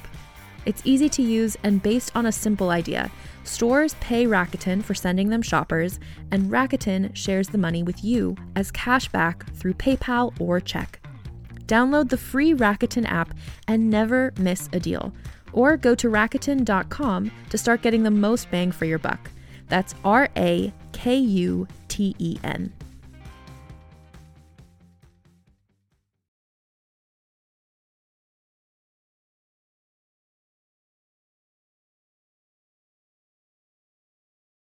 Joan Grande and Kris Jenner are like dream moms for me. Absolute dream. Kris comes with a lot of damage, like a lot of bad blood there. And I feel like Joan flies under the radar. I mean, this woman runs a fucking military, like a military communication device company. This is what she is making money. I have to say also, shout out again to Taylor Allison Swift, because these are parents that took a risk on a child that may or may not have been exceptional, and all of their money paid off. Like, what if Ariana Grande's mom wasn't rich? What would we have done? Like, it would be one of the biggest tragedies in our nation. I don't even want to think about it. Like, I'm getting emotional thinking about it. Yeah, it's too much. Thank God though. But also, do we love a star if they weren't really poor ones? Because I will say, someone struggling, a struggle story means a lot to me. Somebody born in Boca Raton and then paraded around Broadway and Los Angeles in the tween years and then on Nickelodeon, like, honey, that's adversity. She wasn't ready for R&B, so they said, you know what? Go work in television. The girl fucking takes a role on Nickelodeon, gets a spin-off from that role. Like, a spin-off. Do not tell me that is not pure, unadulterated talent. Like, that is just, when you boil it down, that's what it is. Poor Janelle McCurdy, or whatever her name is, Jeanette. I was on my YouTube the other day. On my algorithm, a Jeanette McCurdy video pops up where she's singing reluctantly about having a podcast. And she's like, I know, it's so cringy, I'm starting a podcast. I'm like, bitch, you should be happy to have a podcast. What is this literally? Like, Nickelodeon's over, sweetie. And I had no animosity toward her until I heard her negging the concept of a podcast. I was like, this is... Girl. Be thrilled, honestly. Like, fucking... Get on the bandwagon. Like, read the room. Podcasts are it right now. Josh from Drake and Josh has been fucking breaking his back on a podcast for years now. Like, come on. Josh. Let's, like, fucking clue in. So... Where is Miranda Cosgrove's podcast? I'm sorry, let's keep going, but that's some content I need in my life. Is she doing well? She has to be doing well. She is a gay icon. The gays are supporting her. Yeah, like, she must be doing private parties or something, because I don't know. She has to be. I don't know what she's doing acting wise, but I feel like there have to be people who want to fund her dreams. So, like Lindsay Lohan, just very taken care of. Exactly. So, Bronwyn's gonna live, blah, blah, blah, moving forward. Bronwyn, yes. Lizzie's going to camp because Bronwyn can't come. Then, Greg's packaging up his painting. He's gonna ship it out. Lizzie's moved forward into the world with this vinegar and paint do not work, as she learned in her volcano reference, or in her volcano lesson. A courier's coming to get the painting tomorrow. And Lizzie's like, okay, guys, well, whatever happens, like, just remember that you have to be at my camp on Saturday because my play is going to be on TV. Yes, she has landed the role. She's booked it. She's Cinderella in her mind. And she is going to be making her local television debut in less than a week. This is everything for her. Yeah. Which I totally understand. As having been a theater kid, that's the ultimate. Like, that is it. You know, I definitely was a little too excited when I was on our local cable access reviewing of the Patriots Day Parade in my town. I'm from Lexington, Massachusetts, so we take Patriots Day very seriously. And I was walking in the group in my DARE shirt. Of course, I was. Oh, my God. Drug abuse resistance education. Was it tied up into a crop top? Like, did you have the little knot? Oh, no, honey. I was chubby. That's why I'm like this, is I was a fat child. Mad respect. Me too. So, but looking back, I don't think I was fat. I just think that, like, I was not skinny, and that wreaked havoc on my soul. Absolutely. But yeah, so like I took that a little too seriously when I was on cable access in my town. I definitely was like, you know, feeling myself probably too much, but I would have never been so delusional that I would think that would be getting broadcast to Germany so that a man could see me on TV and be like, oh, that little girl's such a great actress. Does she have a single mom? Like maybe like Jesse McCartney is watching this TV show for some reason, but it is not making it to Europe. No, it is not. So he was on Masked Singer, by the way, right? He was the turtle. Jesse McCartney was.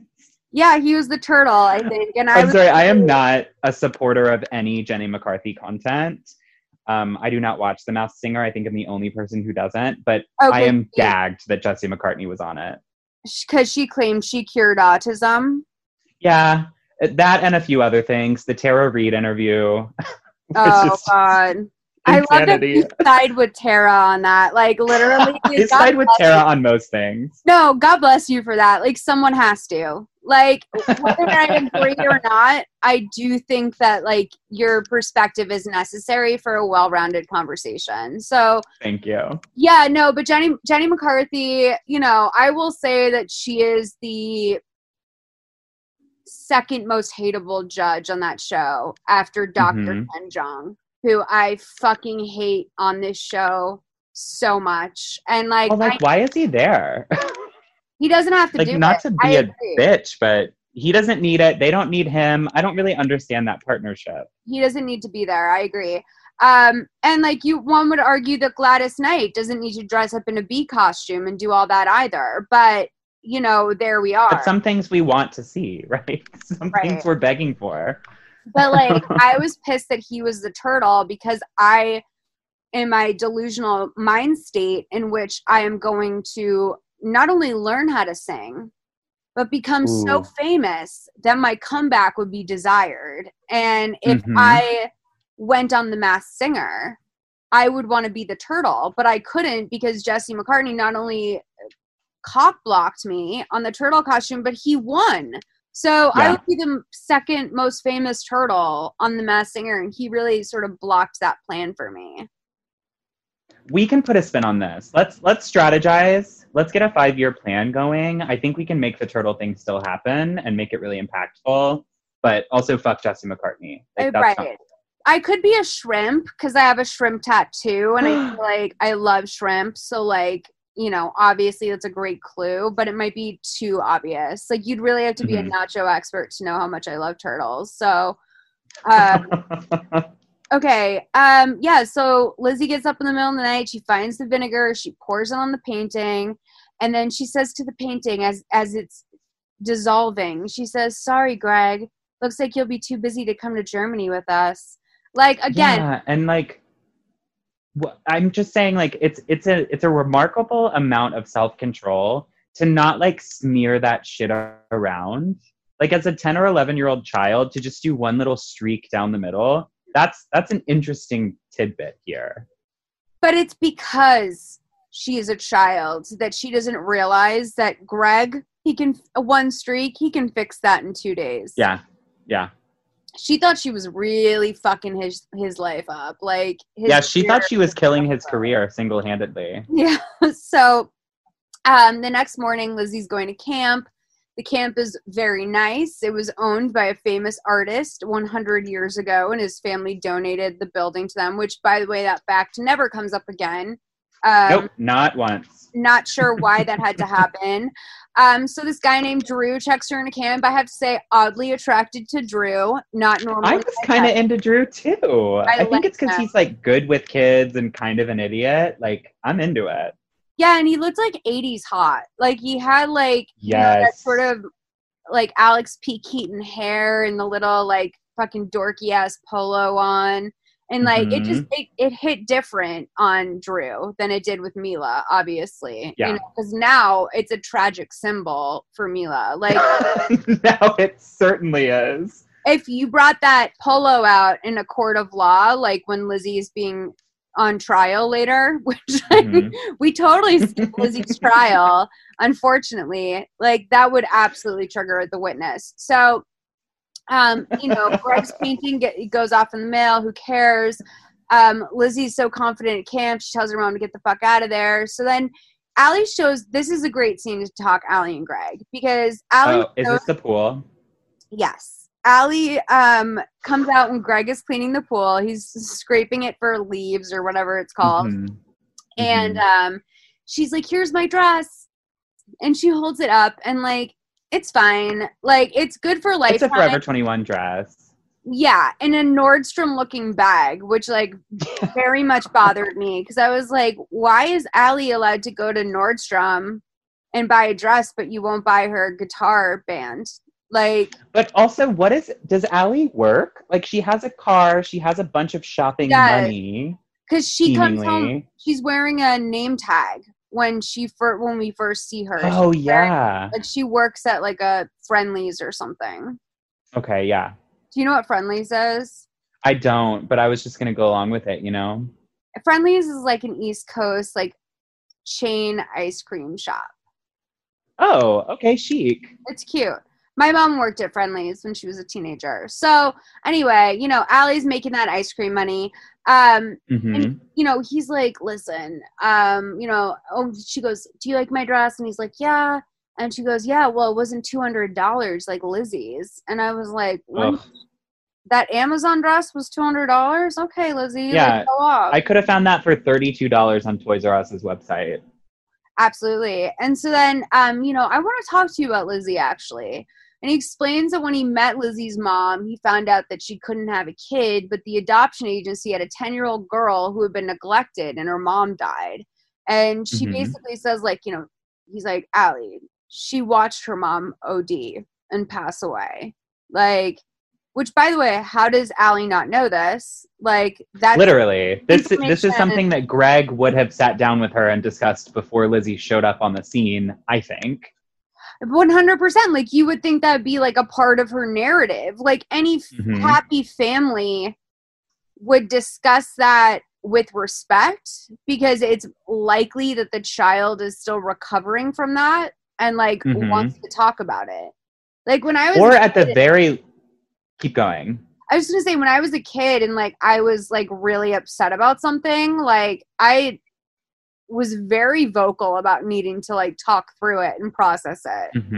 I'd be at the dinner table like, Mom, like I just don't know why this thing happened, and we would talk through it. And I have to say, I feel like Julianne would be the first to want to talk through it at the coffee shop. Yeah. Absolutely. And like you and I both, I feel like we're earth signs, we're sisters. We talk through things we have to process. Like that is something we absolutely have to do. And there's just so many questions about the family dynamics here. Yeah. Specifically between Allie and Greg. Because I don't mean to show my hand here. I don't mean to take us in a direction we don't need to be going down. Go for it. Did this not feel a little bit like a porn intro? Oh, you know what? Interesting. Because, well, here's the thing. Allie does not look like his daughter at all. It absolutely did seem like he had a child when he was 18. So that always blurs the lines. Like, you know, young parent, young, like old child. Kids right? raising kids. Mm-hmm. And I will say, obviously, pool boy, you've got that right, 100%. Dad, do you like my dress? Literally. Like, you need to sit down and have a conversation about your he says, come around to this side of the pool and let's sit and have a face-to-face conversation. Yeah. I would have said that maybe after casting, that scene needed a tweak. Yes, Sure. Absolutely. Also, but by the way that Allie was acting, I had no idea what age she was. Like, I really thought this was like a 14-year-old girl. But then, you know, not to spoil this, the movie ends with an awkwardly happy scene, which is Allie's graduation day. Allie's graduation day. Which what did she graduate from? It's the summer. Like, it is August and she's graduating? Well, Lizzie's been medicated. She's on she's finishing her 3rd bottle of prescription medication. So I assume that it's been. Oh, okay. So some time has passed. But, you know, again, imagine my dismay when Lizzie wasn't tucking her pills away into some secret teddy bear with a hole in it or something. Like, I really thought we were going to get that delicious twist at the end where we find out Lizzie has like a list and she's shoving her psychiatric meds inside of a teddy bear for the last year. She's going after Finley now. But honestly, that Allie's age was a big question. Because at the beginning when she shows up, she looks 13. Yeah. And then we realize she's shopping by herself. So maybe she's 15. And then there's a car chase and she's suddenly at least 16. I had some issues tracking Allie's character development in the script for sure. And I think the other element is Greg can get it. Like, Greg is really hot, I think. Greg's hot. We have to give it to Greg.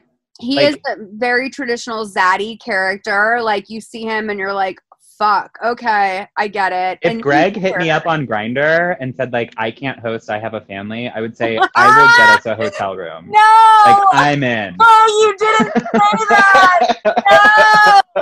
I can't host, I have a family, dude. No. Oh, my God. Jesus. That's Greg's energy. Does that happen a lot? Oh, girl, yes. Everybody is DL on Grindr. God, what a place to be DL. I know. You know, I used to be on Grindr myself, but I always hid behind, I just wanted to, see what was going on in the neighborhood. I don't know. You just want to enter the warehouse of gay sex? That's what this app feels like. And I lived in WeHo, and, I just was oh girl. And, how could I not, right? I felt like Grindr was popping. Why not take advantage of the opportunity to, see all the, fun stuff going on in my area? You can get weed, you can get drugs, you can get friends. The possibilities are endless. People go on Grindr for drugs? Oh, yeah. When I first moved to New York and I didn't have a plug, I got one from Grindr. Oh, I am so stupid. I didn't, of course, that didn't even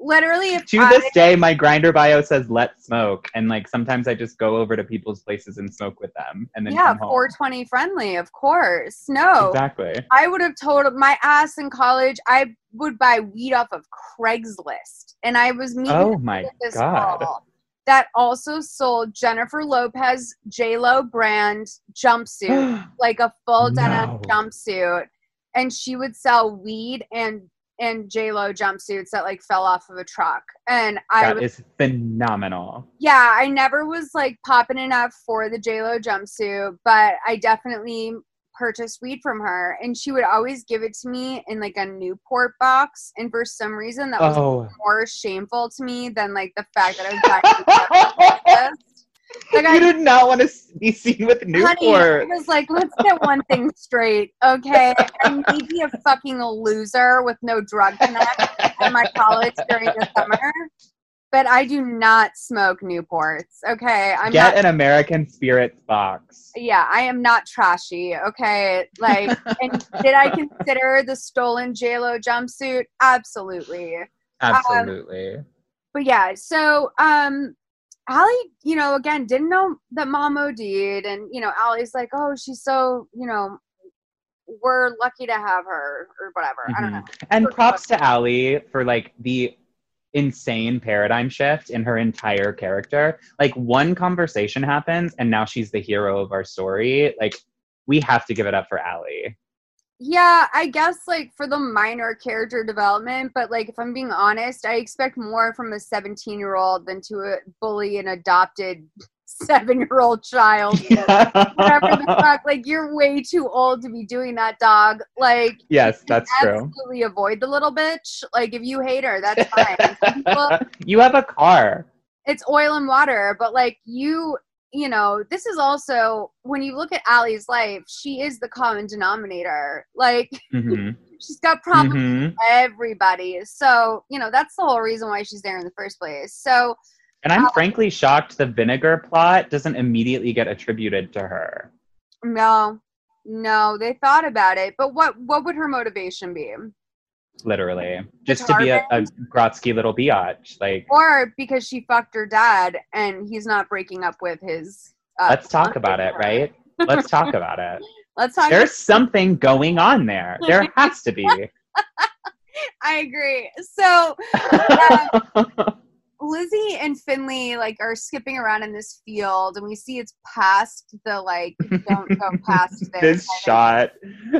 It's them picking flowers pan out to the sign that says like do not go past this point. It's a Perry Mason hour-long drama at this point. The way that they pulled back, it was literally like as if the sign was gonna say like prison just for pedophiles, like beyond this fence. And like or like toxic waste swamp beyond this point. Absolutely, like it implied so much worse. But again, a nod to sort of keeping this in the realm of a child's possible mistakes and choices. Yeah. So Greg's like, yeah, Julianne, I finally got through to Allie. And then at that point, he gets the call from his client who commissioned. Oh yes, they're unwinding over some red wine, of course. Ellen is her name. Yeah, these two like to drink for sure. This is the wine from Bethany, I assume, because it did look like a Pinot. And so Bethany. Oh yeah. Bethany's 100%. I will say she gets the Woman of Her Word award for this movie. Like she says, I'm going to find your genealogy. I'm going to bring you a bottle of Pinot.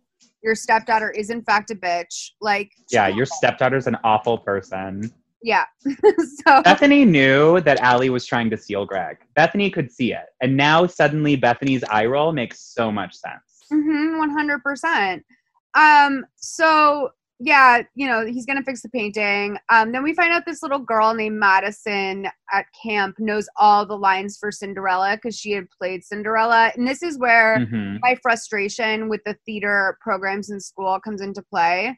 Because you would think that because she played Cinderella, that the camp would choose someone else because they didn't want to have this girl have the same chance over everyone again. But this is how it works. They're like, oh, she knows all the lines to Cinderella. This will make us look so good. Our camp theater department will reign supreme for another year. Like, I have to ask a very important question here. This movie has suddenly presented with us a universe where there is one adaptation of Cinderella for children's theater. Right. I thought there's only one version of this script. I thought about that as well.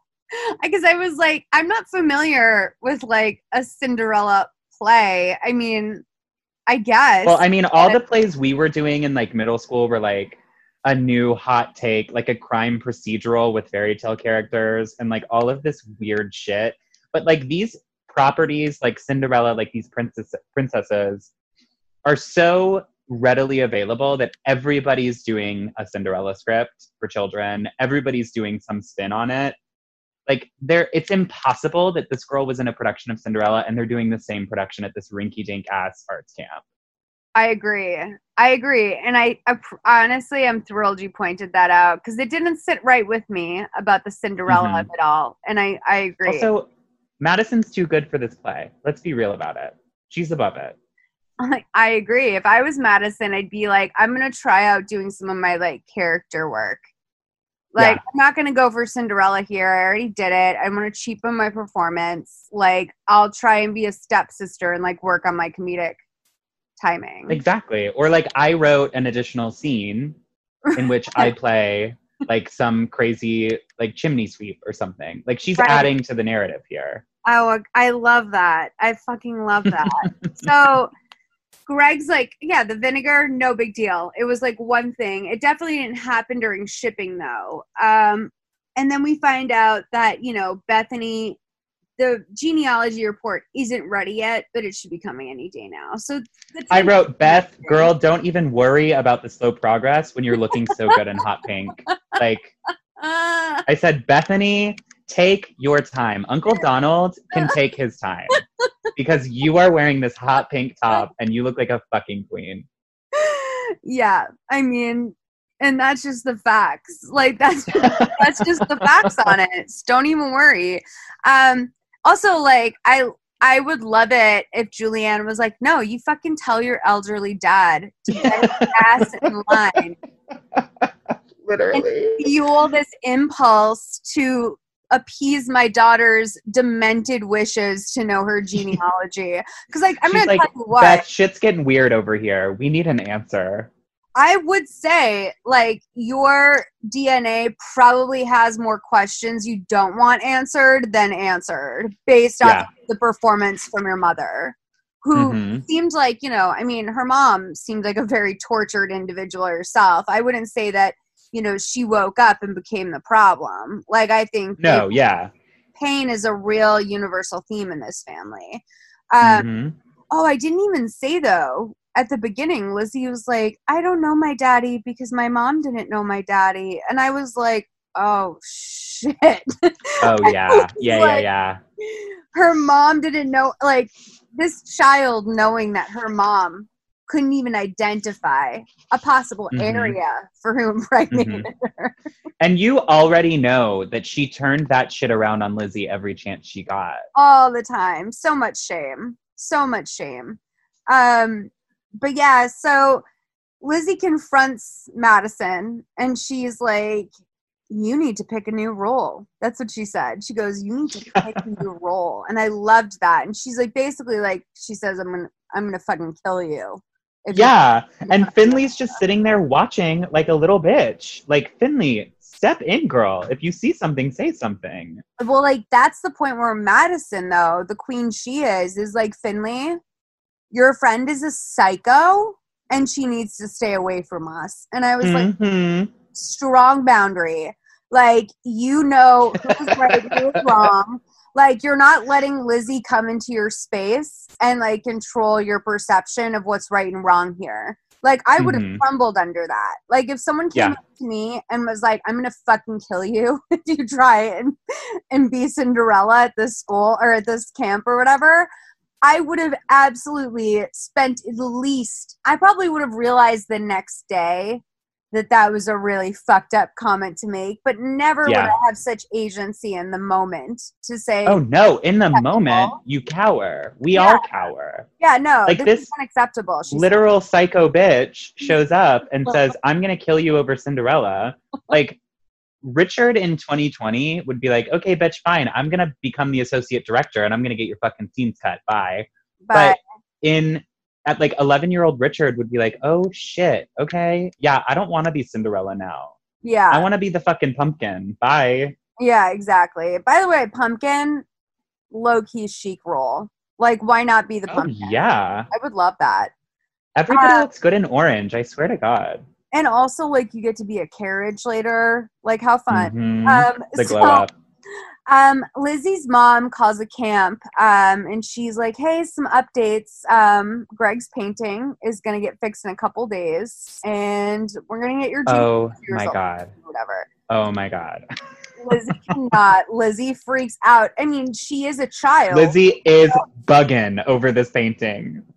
She did not. Lizzie is experiencing normal childhood disappointment. And that, like, most of us, I feel like, when we were trying to, like, steal a piece of Halloween candy from someone, we would, you know, if we got caught. But, like, Lizzie's playing some pretty high-stakes poker over here. And she's also seething. Like, she's shaking with anger. I liked this actress' performance. I really will. I'll say I think she killed it. Like, I bought every moment. I think she killed it when she was given the material that she deserved, which was not for most of this film. Like, also, can we be honest? What is going on with that child that she's able to access that that anger? Yeah, what is happening? It's a little too much for me. So, you know, Lizzie remembers that Poison Ivy is bad because she got scolded by Miss Mila, because Miss Mila was like, we saw you trespass. We saw you go behind the sign, and you can't go back there because there's coyotes and Poison Ivy. And so Lizzie's like, coyotes and Poison Ivy. I love the combo. Like the two greatest enemies to a child at arts camp. Is like I mean, I know coyotes aren't great for kids, but like, are coyotes really that like crazy? Are they coyotes? I'll say are not the number one killer of children. I don't think. Yeah, I don't think they're at the top of the list. I wouldn't put it on a short list. I would say, in fact, I would challenge that and say, Mila, really? Coyotes? Is that the best you have? Like, I'm like, Mila, girl, you gotta be able to think on your feet a little bit better if you're gonna be directing Cinderella at this arts camp, okay? Yeah. What's really going on in the woods? And who are you lying for? Is it the dead 100-year-old writer or artist that donated this building? What's really is it the pedophiles that are staying in the prison just beyond the cliff that she's going to fall off of eventually? Like, what is it? Honestly, I think that the guy who owned this building originally, his family is running a sex trafficking ring. And I would say Mila herself is a victim, and she is now, you know, being asked to keep these kids away from the office of the sex trafficking ring. Not to get ahead of where we are in the movie, but if we look a little further, the amount of police officers that eventually show up at this camp, like, the police force knows that something's happening here. Like, you don't send out 50 police officers to this arts camp. I mean, we'll get to it when we get to it, but the cops clearly know about this building somehow. Well, let's plow through a little bit, and so we can get to some of that good shit. Madison fucking snitches on Lizzie and tells Mila, you know, she threatened to kill me. And at this point, Mila, we've only had red flags with Lizzie. There's been no good moment with Lizzie.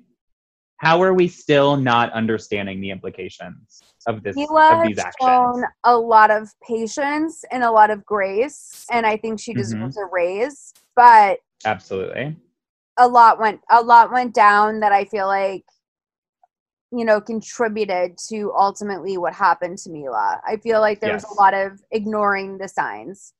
Yeah. So Lizzie's like deep into some Poison Ivy research, and she's like finding out what Poison Ivy looks like what it does to you. On this goddamn iPad, of course. She asks if it causes permanent damage. Those are her words. Does this cause permanent damage? And I was like, oh, how noble of you, Lizzie, to like not want to fucking kill someone after what you did to Bronwyn. I think Bronwyn could have used the same amount of thoughtfulness that you're paying towards whoever you're trying to kill now. So then, honestly, Lizzie goes to the cleaning closet. She gets some gloves to go out there. She's going to find her Poison Ivy. She's planning on giving it to Allie, we find out. And I thought, why not Madison? Like, if I thought it was all a big Madison plan as well. But, I mean, we'll find out that Madison is sort of just a pawn in this whole scheme anyway, right? Like, Madison is not the top of this list. Well, because Lizzie is, you know, she is a child. So she thinks to herself, "Oh, I'm not gonna give it to Madison. She's not even thinking about Madison. I'm gonna put this Poison Ivy into a plastic bag, and in like 6 days, when I see my bitch stepsister, I'm gonna give her a full case of Poison Ivy." Like, that is a child's brain. This bitch stepsister who didn't notice her amoxicillin going missing. Also, just bringing the facts to the forefront. Well, I mean, if the amoxicillin was for the reasons we thought she had it, I imagine she wouldn't let anyone know if it was. She's not going to own up to that publicly. No, it's like telling your parents your fucking weed pipe is missing from your room. Like, you just sort of lay low on that. So, basically, this is where Lizzie and Mila get into a fight. And we will include in our description the clip you sent me. That's thank Mira, God. Right? This is required watching. Yeah, you have to see it with your own eyes, by the way. Like, it's unbelievable. But it's a clip from a show on True TV called, what was it? South Beach Toe. South Beach Toe. And, like, what happens with Mila is, like, basically a child manages to inadvertently push her off a cliff to what could be presumed to be her death. While we're struggling over the phone that is going to be used to call Lizzie's mom, Mila falls off a cliff. Like, what is happening? This is like a scene from Mommy Dearest or something. This is what happens when a fucking 10-year-old decides to run the show. Like, things are going to get gnarly. So, Allie asked Greg, what happened to his painting. She says that she bought some sunglasses for Lizzie, sort of nice improvement on that relationship. The cops They were on sale, but it's still a nice thing. Yeah, she used her own money. And so the cops are there, and Drew is telling the cop how weird it is that Mila disappeared. And, Finley then goes into the room, and she notices Mila's red flashlight that Lizzie picked up at the crime scene is underneath Lizzie's pillow. And so this is the point in the movie where I realize we've got about 36 too many plot points for this plot to be feasible. But also, like, Lizzie is a white supremacist because, like, this is... Oh, for sure. Did you not react? Like, I had a moment where I was like, do not dare blame this on Finley.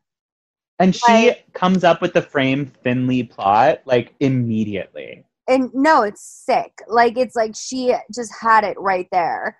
And so she decides to, like, when Finley confronts Lizzie about, like, I know what you did. You stole Miss Mila's flashlight. Lizzie realizes, oh, this bitch doesn't know I killed her. She just thinks I stole her flashlight. Yeah. Don't worry, Finley. I'm just going to go tell them that you stole it.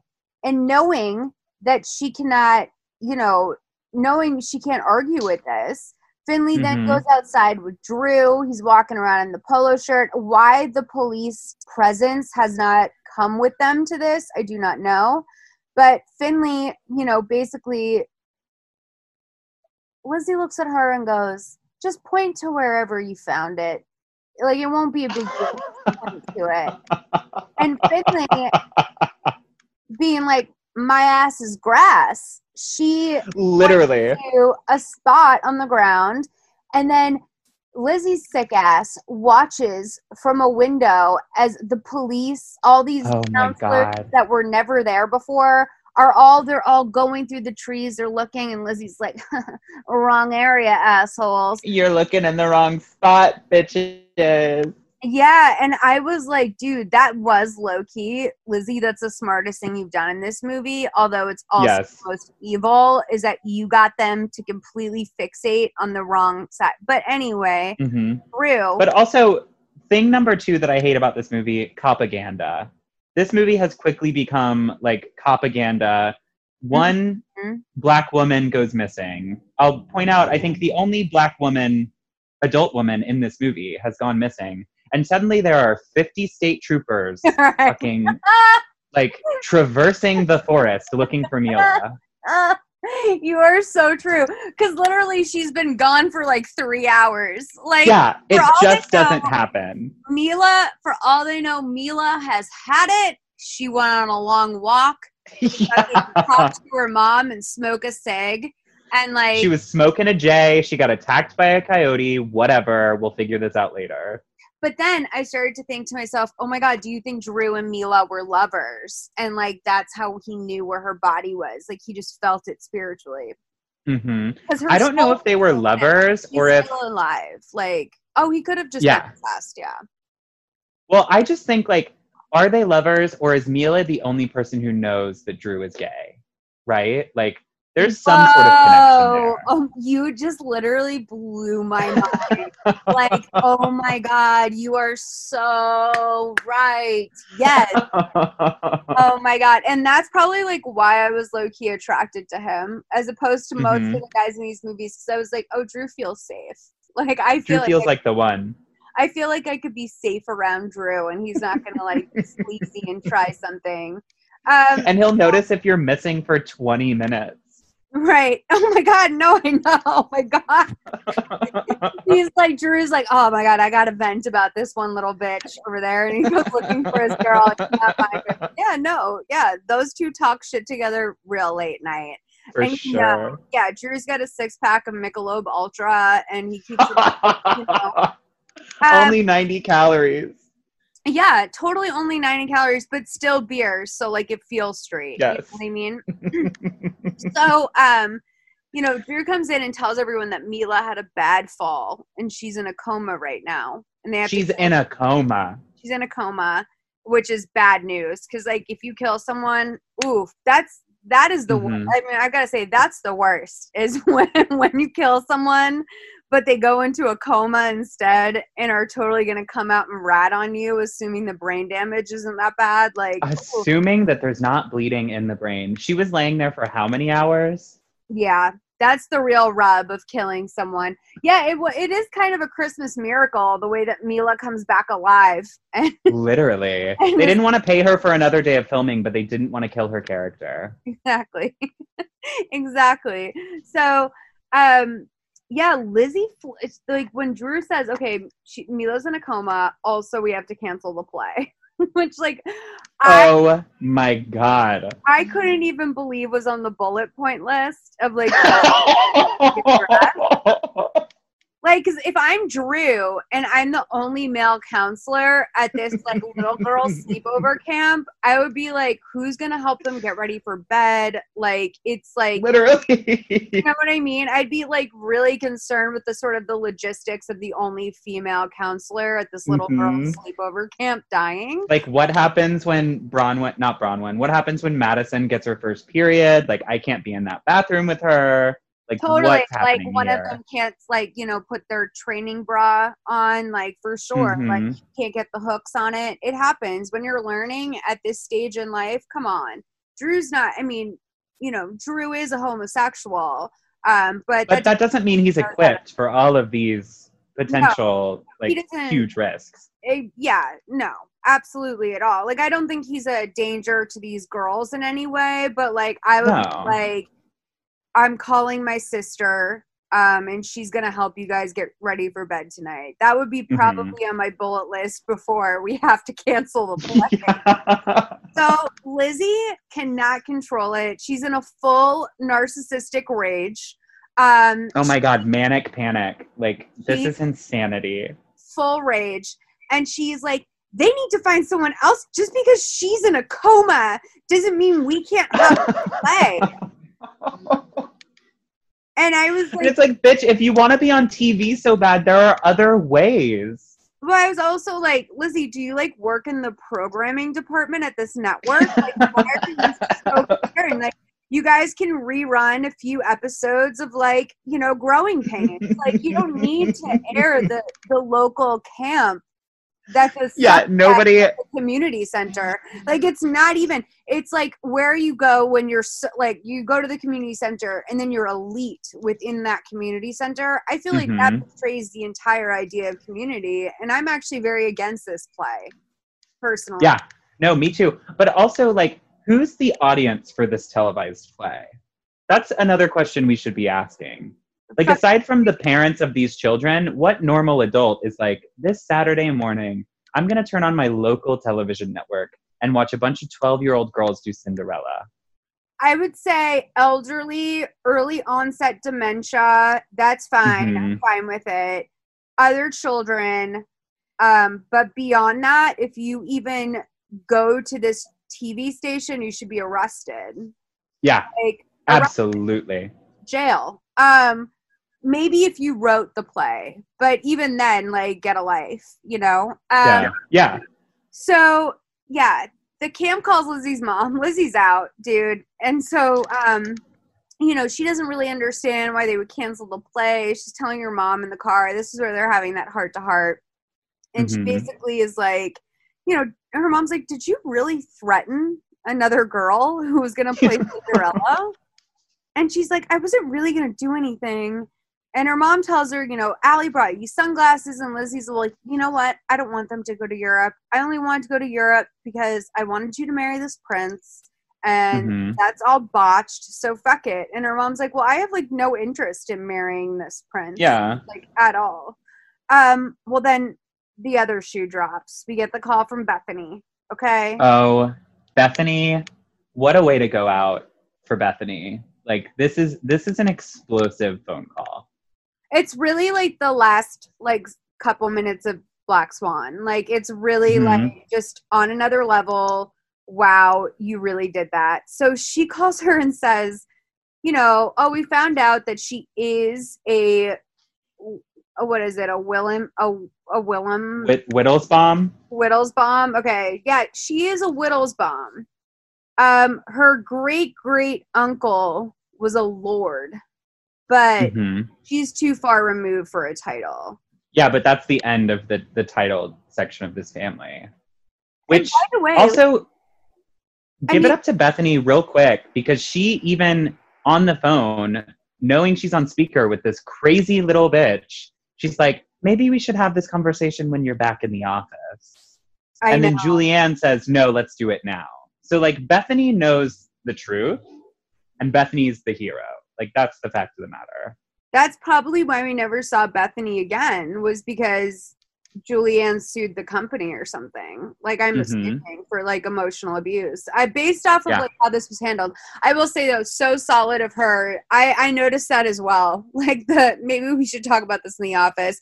Cause like God, because if she could read the room on Allie, I feel like she needs to tune into Lizzie as well. Oh, absolutely. She needs to be Lizzie's psychologist. Exactly. She does need, Lizzie could use a mentor like Bethany. So, I will say, while I was watching this play out, I couldn't help but think of Miss Countess Luann de Lesseps. Okay, let's talk about it. I just was like, you know, the Countess is a title. Like, these two bitches are equally psycho. Like, let them have their titles. Like, I felt it is so unfair that Countess has a title, but Lizzie does not. Literally. They're both delusional. Like, they both don't live on this plane of reality. There are so many parallels. Like, this could be the Countess's origin story. I die for it. I die. So I feel comfortable saying this because we're behind a paywall, but like when I went to see the Countess's cabaret show. Oh God. Okay. I was sitting, like, they seated us in the way back, and my friend and I were so disappointed. But then we realized that we were by Countess's dressing room. So we got to see her coming and going from the dressing room. I will definitely say, I assume it was water, but, like, she definitely was, like, holding a wine glass slyly behind the door as she was walking in and out, like, handing it to an assistant. Oh, but then, to be that assistant.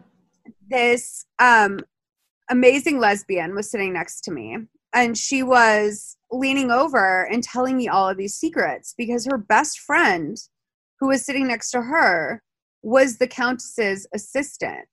And she was telling me like she's like, oh yeah, no, she's never stopped drinking. Like it never stopped. And like, and she's giving me the tea, and then she comes outside after the show to like follow up with me, and I think try and get my digits. Yeah. And at that point, I was sort of like, "Oh, girl, like, yeah, no, we're like going to another bar. Like, this is not our journey." But now now I look back and I felt so bad because like I was only getting told this info because she was like, "Yeah, I might get laid if I like." Yeah. She wasted it on like a fucking plain straight bitch. Like it was so to share with me. Of course I keep the real tea to myself because I do want to honor the bond that she thought we had. But of course. It was wild to not like to get the worst seats in the house, the literal worst. And then Victoria is also behind us, drinking at the bar, yucking it up with her boyfriend. Like it was iconic. Like my friend Ed and I are sitting there and we're seeing it all happen. And in that moment I realized, like, they must have seen us two catty bitches and said to themselves, we have to low-key give them the best seat in the house, but we're going to make it seem like it's a nightmare for them. Yeah. They were walking the line outside thinking, who do these two seats go to? And they clocked you immediately. Yeah. And I took it as a negative at first. Unbelievable what you could miss in this life. Literally. So, Lizzie's like, oh, I want it to be special. And she's like, you are. But she's like, but I'm not a princess. So then at home, Lizzie wants nothing to do with Allie. Allie's like, well, we all kind of knew you weren't a princess. But, like, Allie doesn't know she can't say this yet. Like, Allie doesn't know that this child, it's essential to her being to be a princess at this point. So Lizzie's destroying her room. When her mom comes in and she's like, you're not a loser. And then at that point, phone rings downstairs. Allie picks it up and mom's like, send it to voicemail. Oh my God. Yeah. She's like, take a message, whatever. Yeah, exactly. Take a message. And she's like, we can't, it's the police. So it's the police, girl. Yeah. I would love to see you take a message for the police. I would love to see it, honestly. This is Julianne's answering service. What's the tea? Like, no. Actually, she's not available right now. It does sound like this is about a potential murder investigation, but we'll call you back. So Mila's she clocked that caller ID. She'll get back to you. So Mila's awake from her coma. And they need Lizzie to come down to the station. And this is when the House of Cards is starting to really fall. Right. By a child standard. One would say that the House of Cards kind of started to fall more of a flashlight situation, but yes, she didn't have that perspective. So at this point, like, Allie and Julianne, they think whatever. They're like, this is just what they do. Like, if your camp counselor almost gets murdered, they bring in all the innocent children and just have them POV. Yeah. But Lizzie's like, no, it's pointless. I don't want to go down there. And Allie's like, well, if you don't know the answers to the questions, just say you don't know. And like, but by the way, they can tell if you're lying. Like, that's sort of their strategy. Yeah. We also find out. And I'm like, Allie, how many times have you been questioned by the police? Let's get that tea. Definitely says, she goes like, she's like, trust me, I've been at the police station before, okay? Like, I know how this works. I'm like, what did you do? Like, what did you do? What did you do, girl? What happened last summer? Like, truly. Like, because I would like literally. To. So, Lizzie fakes out. She's going to take a shower. Her mom, like, gets her shower started for her. She's like, wait, before we go to the police station, I have to wash my hair. And Julianne's like, sure, let me run the water. And just immediately.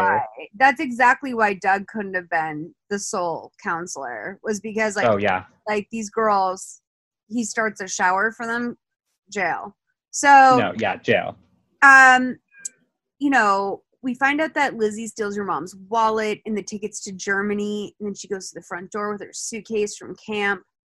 Genius plan. She has the bag. By the way, where's your passport, Lizzie? There's that. So Lizzie called a taxi for herself. And right when her mom realizes she's gone, she watches Lizzie pull away in the taxi cab. Looking back like a perp in the back of a patrol car.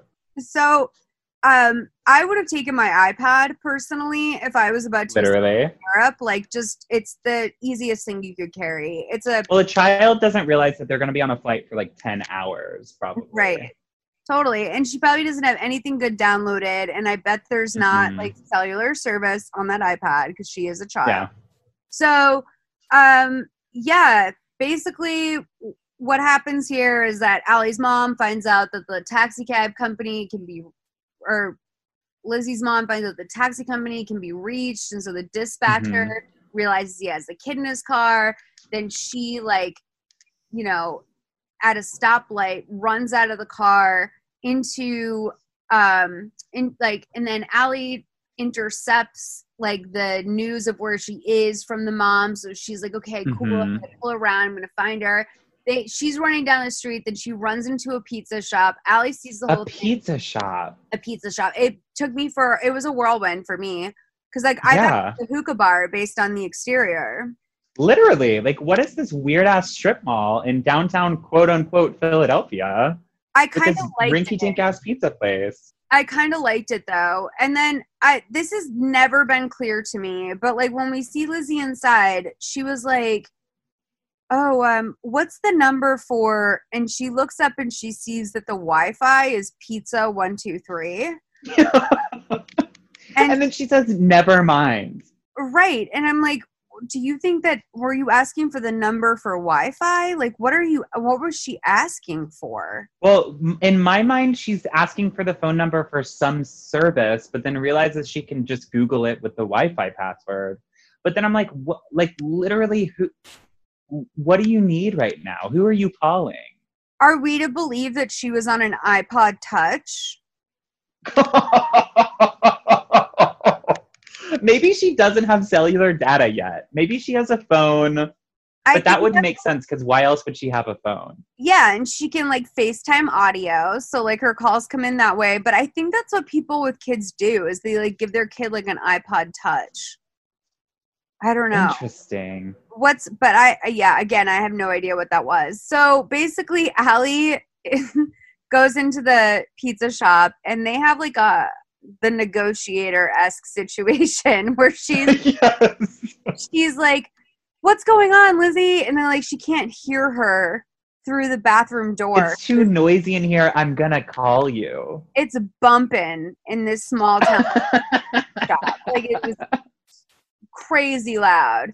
So they have this conversation and Lizzie basically admits that like, you know, she's in big trouble. She pushed her Lizzie admits to off a cliff. She admits to everything except the poisoning. Exactly. And also killing her mom, which I think it leaves a window of possibility. Mm-hmm. She didn't bring up that she had poisoned Bronwyn because then there would be questions about her mother's overdose. That's a hot take. Yeah, that's kind of what I was thinking. I mean, unless the writers really thought we were so dumb we can't remember from like commercial breaks ago. I mean, I guess that is fair to someone who's tuning in to the last 15, you know? But anyway, her mom comes in and they're all like, and then Lizzie's like, you know, Allie tells her some bit about how some guy's dancing around because he has to pee. And Lizzie's like, oh, I do love her. Because Allie does this great shame move where she's like, I just wish that you could love us the way we all love you. Like, yeah, we all fuck up. It still wouldn't make us hate you. Like, even though you tried to murder Mila, we still like you. So, then after that, all is well. And then we get the little tag scene where Allie's getting ready to graduate. There's another porn setup. Like, I feel like I've seen this porno. Yeah, he's like, are you sure that tassel's on the right side? And she's like, yeah, it's on the left, and then you switch it over when you graduate. And he's like, really? It's so gross. Like, it is sick. You're right. Now that you pointed it out, it's a really, that's a nasty. It's kind of nasty. And the way his hands are on her arms in every shot with this graduation gown, it's just weird. Yeah, proud father or like incest porn. It's a big question. I feel like in a lot of these films. Right.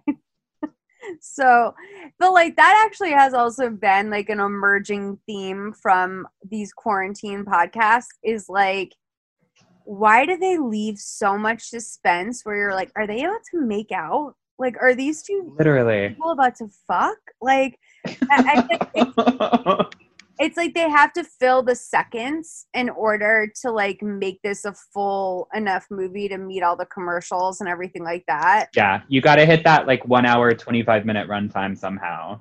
Yeah, and this was short. This was 125. Normal Lifetime movies are 127 to like 129 on a crazy day. Mm-hmm. So I wonder how many additional shots of father-daughter sexual tension were cut out of this film.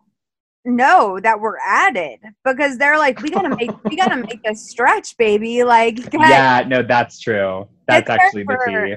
Take that in for a beat. Like, give that an extra beat after. And the two of them were like, yeah, we'll give it an extra beat, if you know what I mean. Mm-hmm. So her mom comes in the room and she's like, Lizzie, it's time to take your last pill.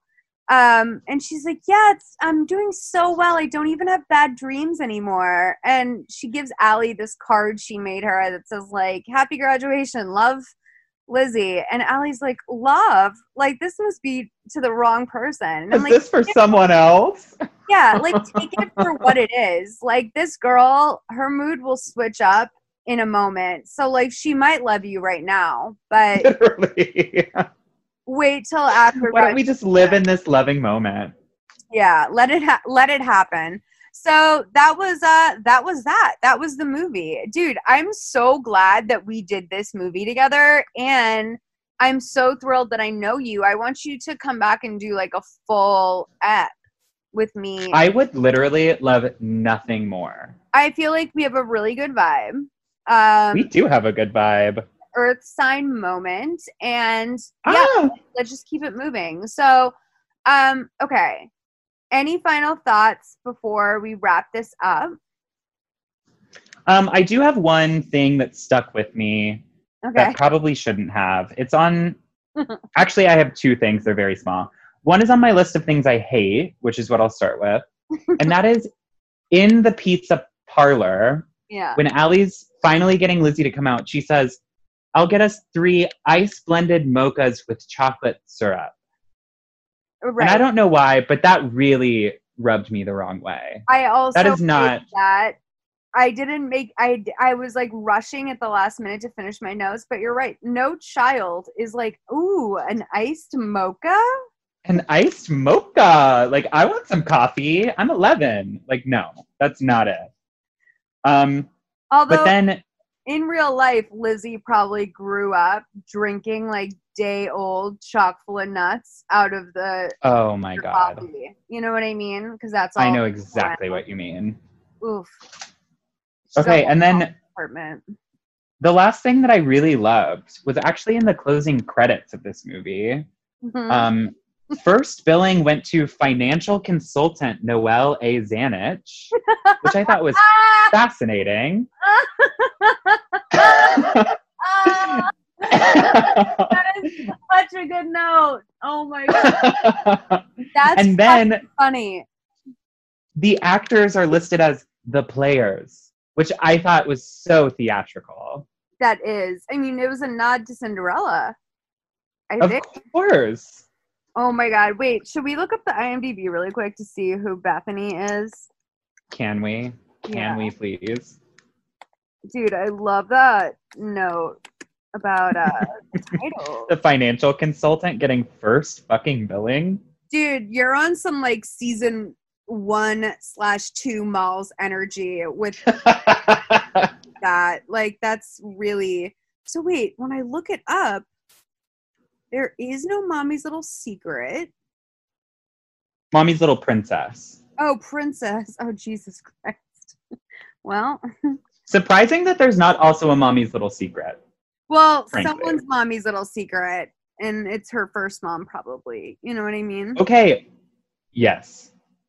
Let's see. Oh, the original poster for this is so demented. Oh my god! With the little paper crown. Yeah, you saw.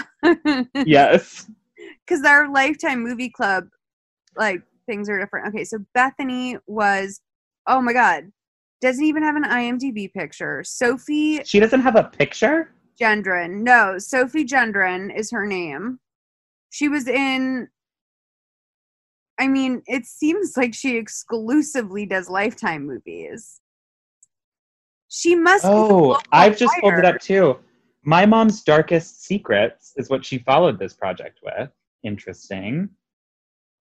Of course, it's all Lifetime. All mom stuff. Then she just did Daddy's Perfect Little Girl. Ew. Yeah, this is Ooh. called Guilty at 17. Like, this woman is a Lifetime staple. And I'm probably getting a message literally right now being like, are you fucking kidding me? That you forgot the actress that in 3 other movies you've watched you said was your favorite actress. Like, how that is the essence of this podcast. So Lizzie Mathis was played by Sarah Abbott, who works. She works. You know, starting 2014, they started her young. She's done. Oh, looks like she's got some Netflix deals.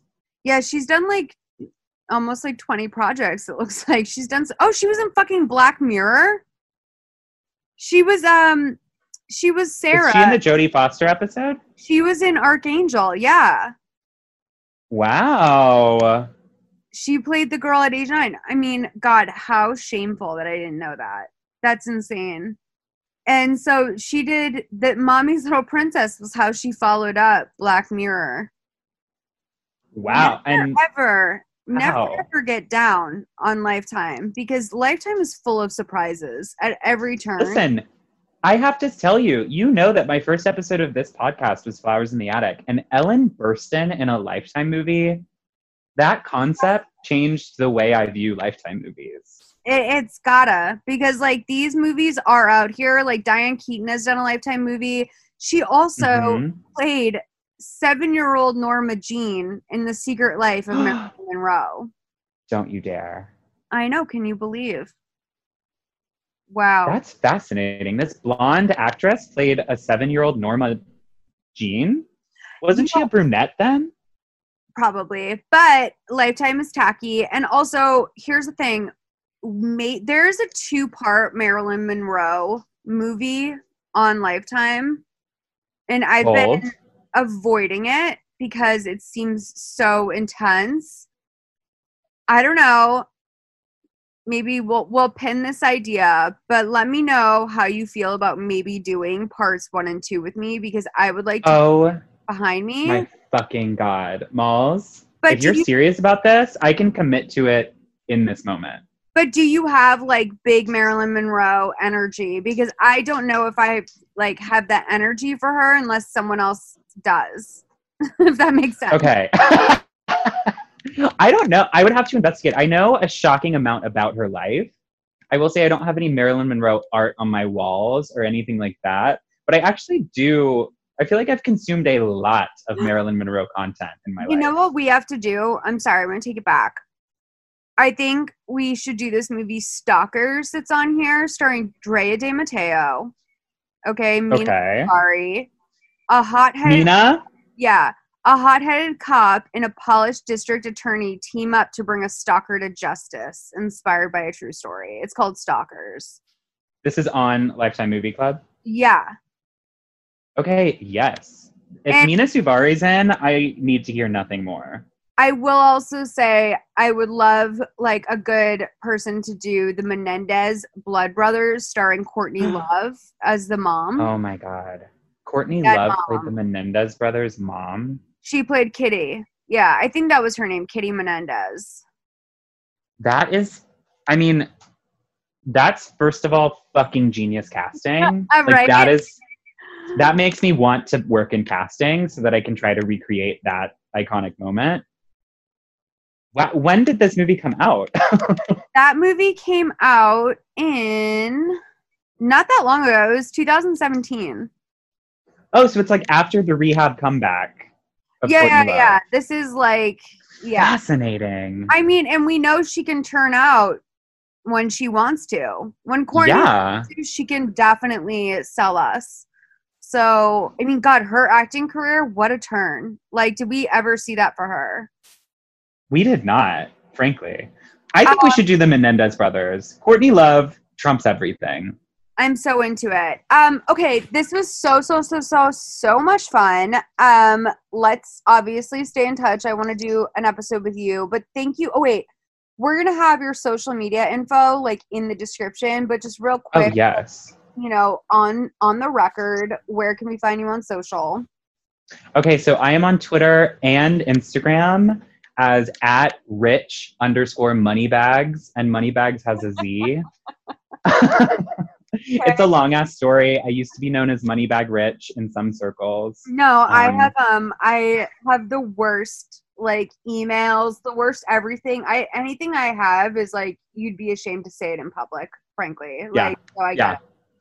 I think we're And then other than that, I'm on Tumblr, but I challenge you to find me on Tumblr. I'm not going to tell you how to get there. Dude, I'm on Kaylor Tumblr. I don't read Tumblr, but I'm very deep into the Taylor Swift dating conspiracies. That's like my Tumblr passion at this point in my life. I can't believe Karlie Kloss and Taylor Swift have so many potential romantic connections. Well, I can't believe that they've been engaged since 2016, honey. Like, are you kidding me? I can't believe that. Are you kidding me? Dude, Karlie is in a bearding contract that is ironclad from IMG. Mm-hmm. Listen, I'll tell you all the conspiracies. It's so fucking dark, dude. It's the darkest. The worms that have developed in my brain as a result of reading this material is so unacceptable. But would like to take, and by the way, like the darkest part is I'm like, am I like a part of outing Taylor Swift? But I feel like if anyone has outed Taylor Swift, it's Taylor Swift. So whatever. I think that Taylor Swift was probably first outed following her debut self-titled album. Like I feel like that's not a new take. Yeah, no, absolutely, dude, absolutely. It's so deep in the culture. And by the way, like I hope Lizzie finds herself someday. You know? I hope Lizzie, has some ongoing, lifelong mental health, professional help. And $400 million, just like Swift. Like, I hope she really does follow that, those comparisons all the way to the bank. Okay, I'm going to let you go. You guys, thank you so much for listening. Please take the Find Richard on Tumblr challenge. And, I'll talk to you soon. Thank you so much. Bye. Hey there, it's Rachel Ballinger, and I am extremely excited to invite you to Rachel Uncensored. It's my podcast where I sit down and get real with my friends and celebrity guests, where we talk about all sorts of topics. And sometimes we might be under the influence when we do so. We cover things from personal stories to hot button issues. And it's the only place on the internet you can find an uncensored version of me. It's a side of me that you might not have seen before because it's not the most family or brand friendly. But don't worry, I'm still sort of slightly a decent human being. If you're intrigued, then make sure you check it out. New episodes drop every Wednesday. You can find it on Apple Podcasts, Spotify, or wherever you listen to podcasts. Trust me, you won't want to miss out on the fun and candid conversations we have here on Rachel Uncensored.